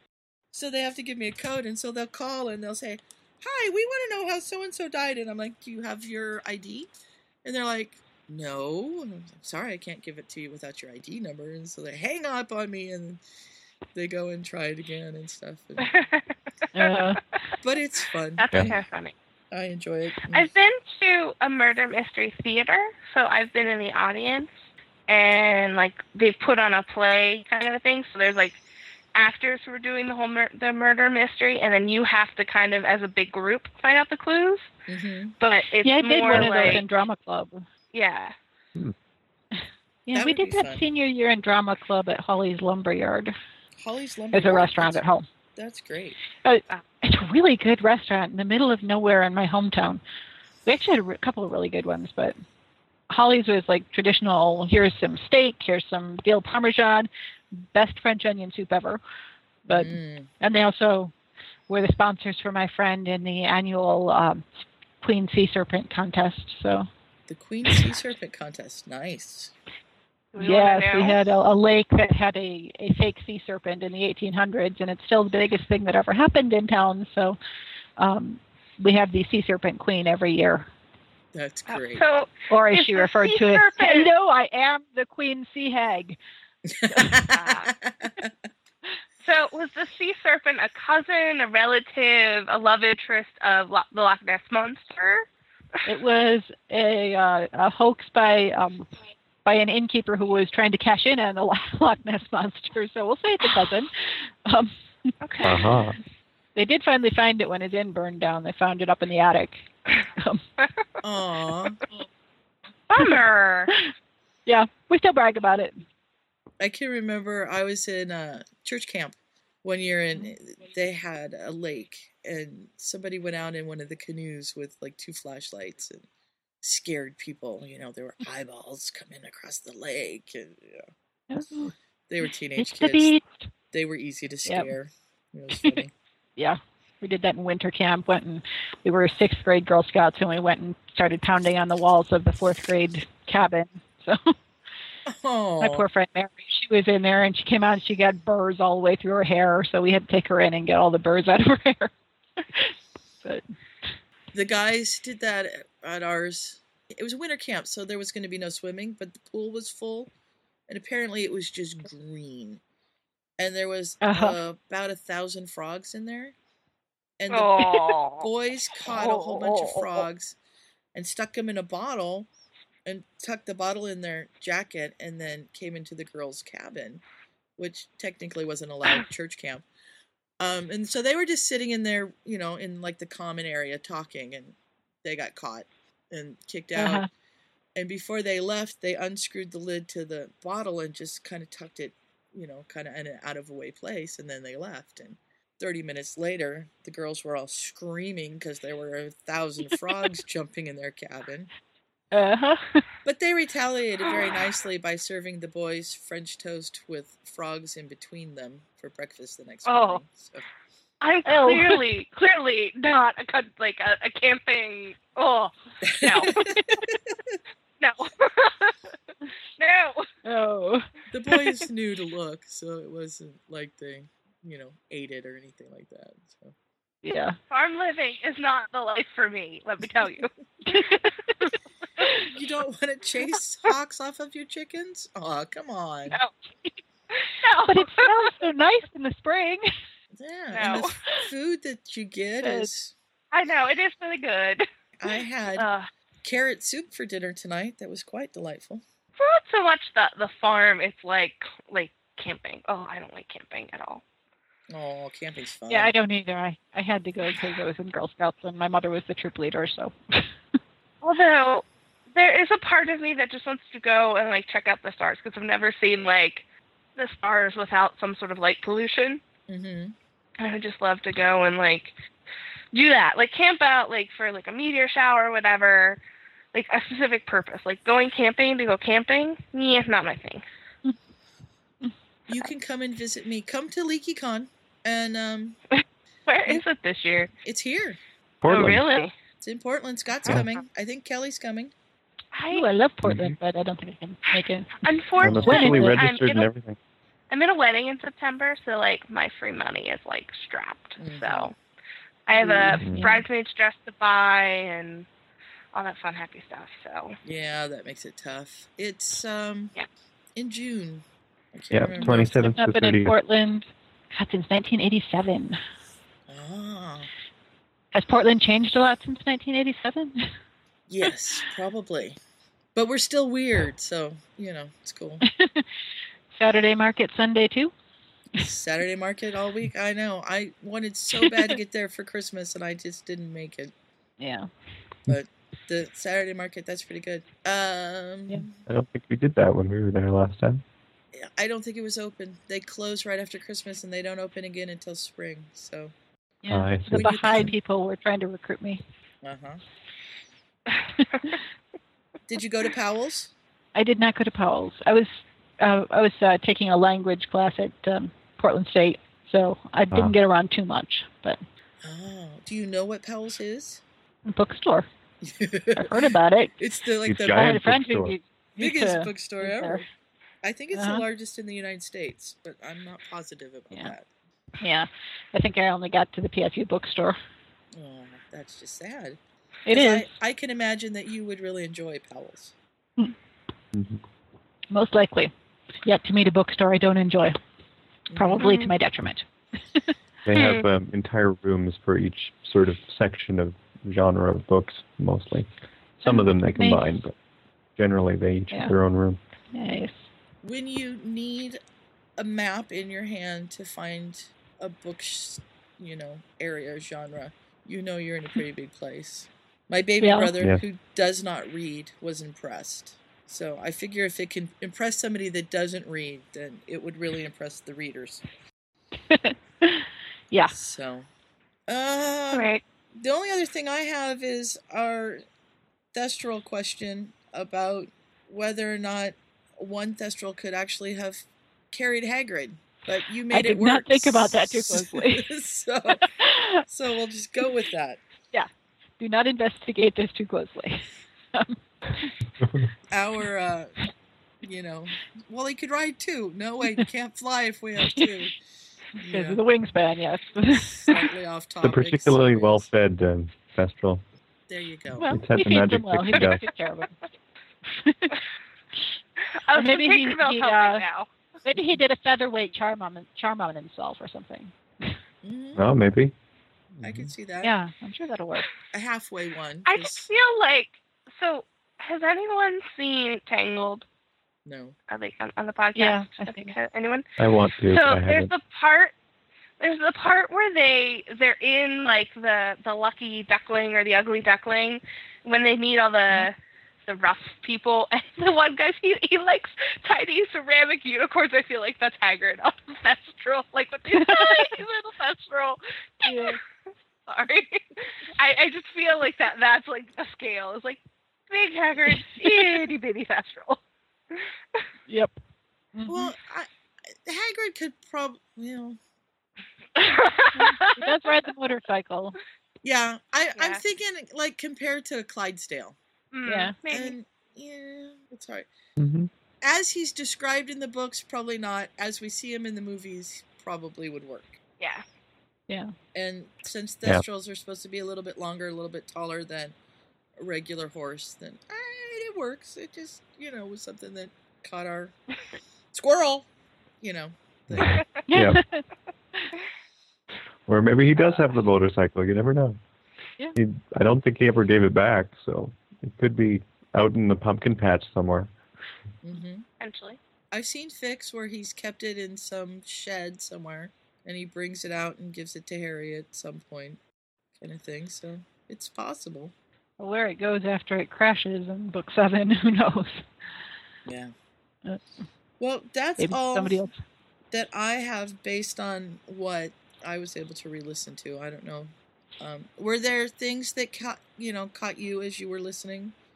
Well, I'm always interested, like when it's something I've written or something I've read, because I've been going crazy reading Mark Reeds lately. If people are noticing the same things I notice, so I'm like, what do you mean you didn't notice that the first time Remus cried was after Tonks woke up? But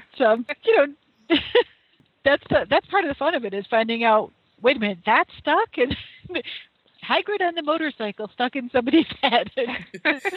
Yep. Can Hagrid ride a Thestral is what you guys came up with, and not this really nice thing I wrote over here? Thanks, guys. They put up some big neon lights.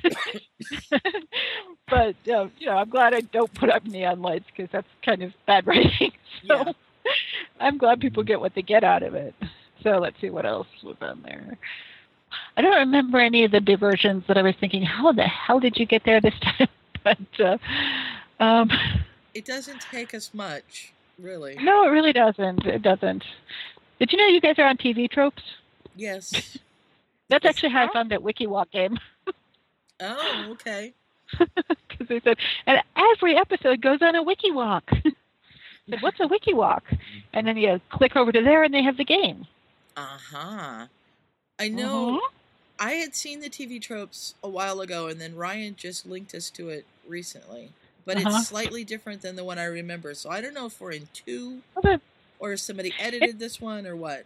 It's a wiki, so they edit. So I haven't. I try not to look myself up anywhere, so I have no idea if I'm on there. But don't want to know. Yeah, well. And so you found us. How did you find the Harry Potter TV trope, though? I forget how I did that, actually. Okay. I was wiki-walking through it, and look at that. I think I clicked on podcast or something. Yeah, so, there we were. That's frightening. I forget how I got there, though. So especially on my second glass of wine. Yeah. So, you're writing your recent fic is about Hunger Games. Is there anything else that's like sticking with you lately? Anything you've read? Anything, that you've seen that you're just sort of like, this is what I need to tell a story about, or like you just are thinking about. I tend to be sort of a serial monogamist with fandoms, but I mean, there are a lot of things that the kids at work tell me about. They're obsessed with Doctor Who. I am not, and I figure sooner or later I've got to start watching it, but I really can't afford to get attached to something else right now. I'm kind of attached to Sherlock. Crazy about Project Runway, but I do not write real people stuff, which I'm not sure any of those are real people, but we'll call it that. So we're going to go with that? Okay. We'll go with it. Have to write Hogwarts Runway or something. Yeah. Well, if anything works as a crossover, it's Hunger Games. Cinna on Project Runway. That would work. You'd be a judge. Well, actually, I did make Portia the winner of a contest very similar to it that Cinna was a judge on. But anyway, like I said, I don't tend to get into too many more than one at a time. I'm still into Percy Jackson. I don't write it a lot. I write it sometimes in the ficlets, but I don't share Rick Riordan's kind of sense of humor. I mean, I like it, but I can't really do it. I love it. Yeah. I love it, but I can't seem to do it. It is very unique. Like, I mean, you read him, it's like, serious, I'm going to crack a joke right here. And it's just like, it's so real and like honest and you can't help but laughing out loud. I really liked Mark of Athena. Like, I thought that was a really good one. The Team Leo scene was a winner. Yeah. Yeah. I want a Team Leo t-shirt. Yeah. I have to get back to those. I read the original series, and I think I started the next one, but I'm not sure if I finished it. And then he's got his other series that he started as well. Yeah, I haven't read the Egyptian series, but the first of the Heroes of Olympus. Yeah? I feel like he's hitting his stride with these. I really think, like, the Percy Jackson series was great, but I really feel like he's found his voice with the Heroes of Olympus. And I haven't read the Egyptian one, probably because I don't know enough about that mythology to actually be able to kind of, get the jokes or get the things in it. And so I just couldn't get into it. But, like, I remember being fascinated with Greek mythology. I had a really good history teacher in 7th grade, and he put all of us in, like, he took our desks and, like, split us all into, like, little groups. We were each a city-state, and so we had to act out, like, the lessons we were learning. So, like, we had to give, like, speeches in the public forum, and, like, we learned the alphabet. It was just, like, different things that really brought it to life, and we learned about it. And then we did kind of the same thing with the Romans, and so it always stuck. So I get it, and I really like it. And I really like how they talked about Athena and the differences between Athena and kind of like Minerva, but then the other Minerva, like the god who kind of took over what Minerva should have been. And it was just like really fascinating, and I really liked it. Yeah, I like that he doesn't conflate Greece and Rome, that he really kind of does the separation between them, which a lot of people don't do. No, I thought it was funny. The ones that were kind of the same, that they it was like watching like their head spin, between the Greek or the Roman side, and that was kind of a funny thing for the gods. But I forget. Like, I was really happy that Percy and Annabeth, like how their story, although like leaving you hanging like a cliffhanger, but I just like how that literally resolved at the end. Yeah. I like that he doesn't mess with them. No. And I was happy about that. You get sick of things. So, like, I could not read, like, the Stephanie Plum books and, like, the Sookie Stackhouse books, because it's like, okay, in this book I'm going to be with this person, but you know what, we're going to cut a conflict, well, now we're going to have a new love interest, and we're going to go to the first, and it's like, pick someone and go with it. Seriously. So that's not that interesting.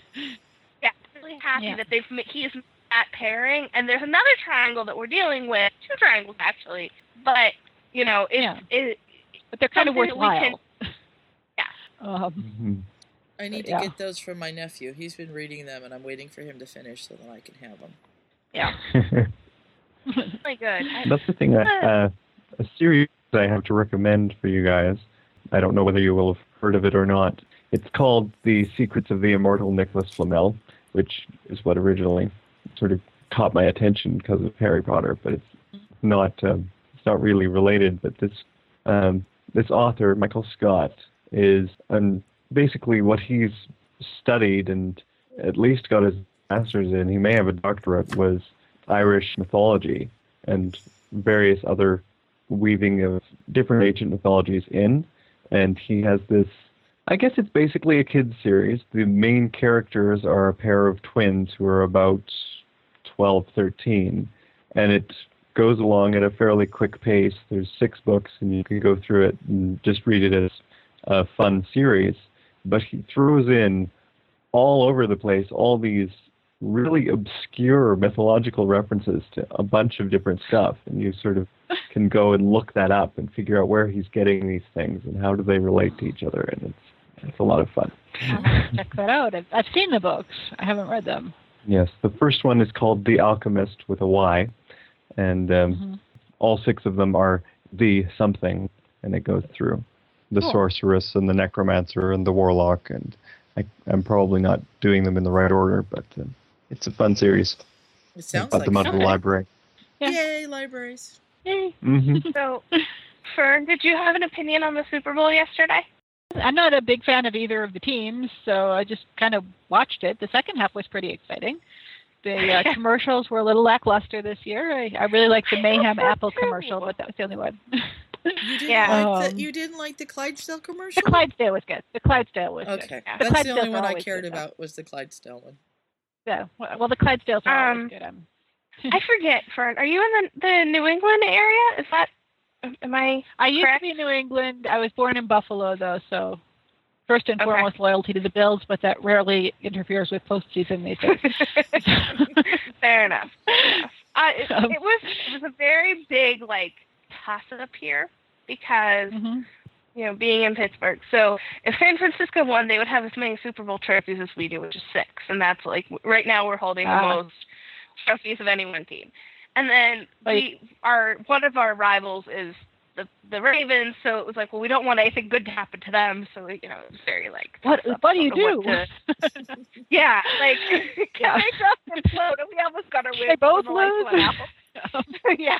So what do? You turn the lights out on him, and that seems to work. Yeah.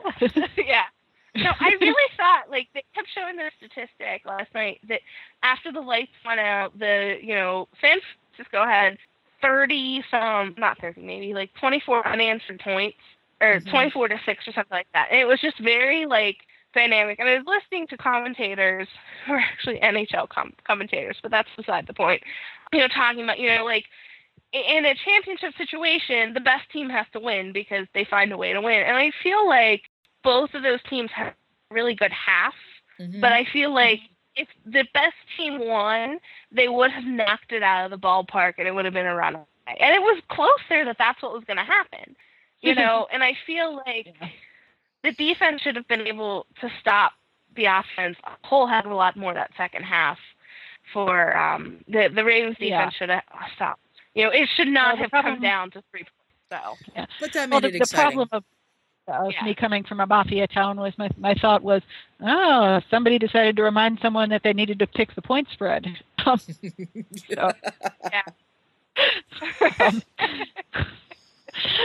I spent too long in Western New York. I have to admit, I didn't watch anything, so I was not paying attention to it at all. But I was amused by somebody's Facebook comment because I was looking at Facebook and other things while that was happening, I guess. And I forget who it was. I think it was a Potterfic Weekly person, but I can't remember for sure. They were kind of being incredulous that power outage is enough to stop anything. They play in rain and storms and snow and stuff. Why not in dim light? Maybe if it had gone out in the whole stadium, they would have kept playing, but with only half the stadium, it wouldn't have been fair. Because they would have been going different directions. No, the problem was that they didn't have enough light to film it. They had plenty of light to play, but there was not enough light to film it, and that's why they put a hold on it. But I got a kick out of thinking, okay, who for the San Francisco went up and pulled the plug? That's what I want to know. Well, it's really funny because there was a game that the Steelers played in San Francisco about a year ago that the lights went out in the middle of the game at San Francisco. So it was totally, realistic that you could say that. But I think part of it too is all the official information was out. The main scoreboards were out. So I don't know if that had the official game clock tied to it or anything like that may have, had an effect. Because, if you watched it, it was, all the Jumbotrons, all, the side, information.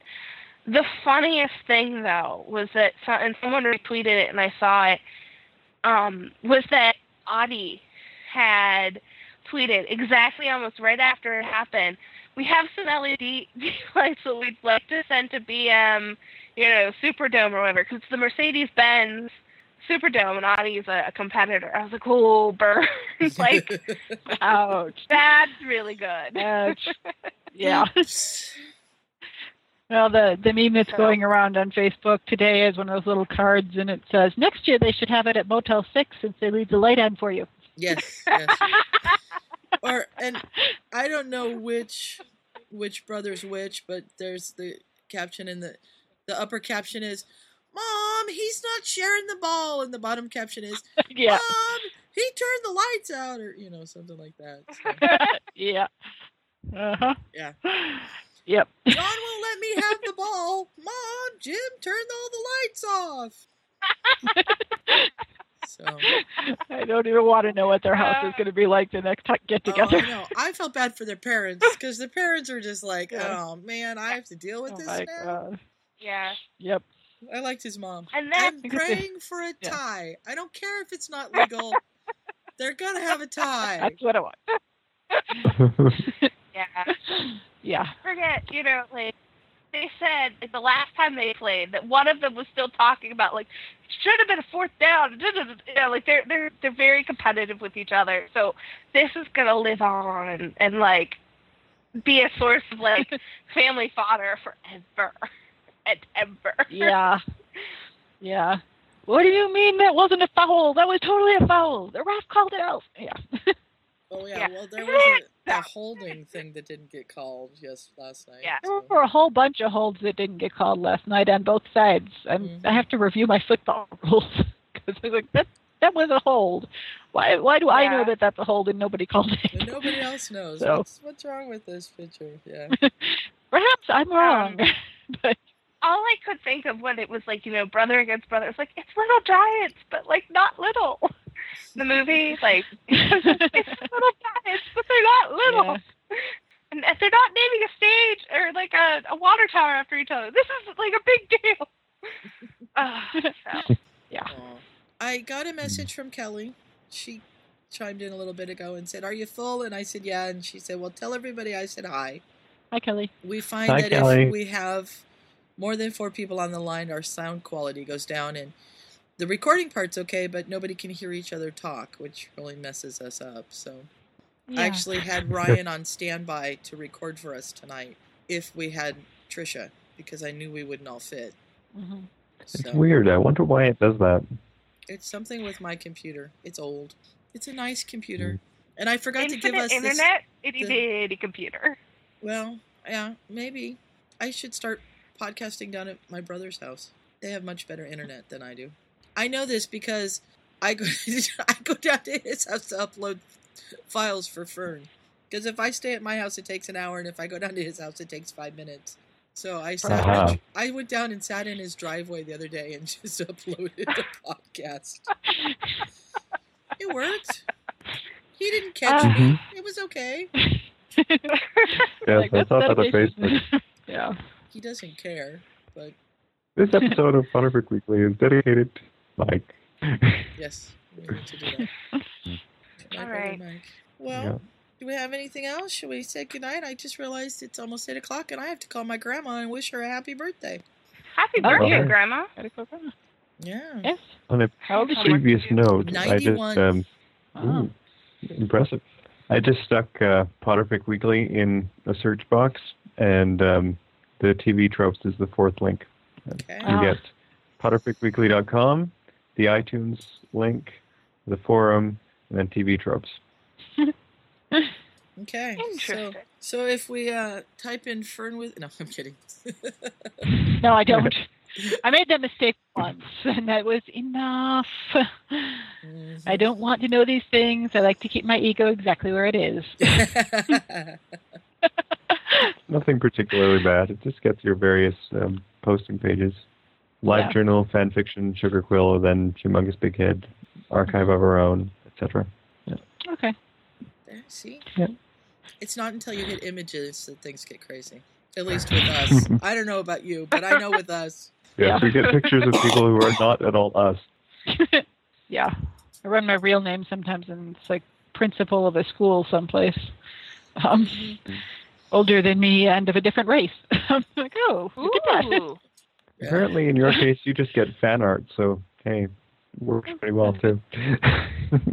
Cool. Well, thank you, Fern, for stopping in and doing this for us, and thanks for joining the forum after the last podcast we did and becoming head of house and all of that stuff. We kind of made you go to work. Sorry about that. Yeah. Well, there's not that much work to do in Gryffindor. You would think there would be, but yeah, it's pretty quiet all around. So, yeah. Scott, you have a new Hufflepuff, by the way. Always nice. Her name is Charlie. Yay, Hufflepuff. I have no idea how to pronounce her forum name. She's from Australia.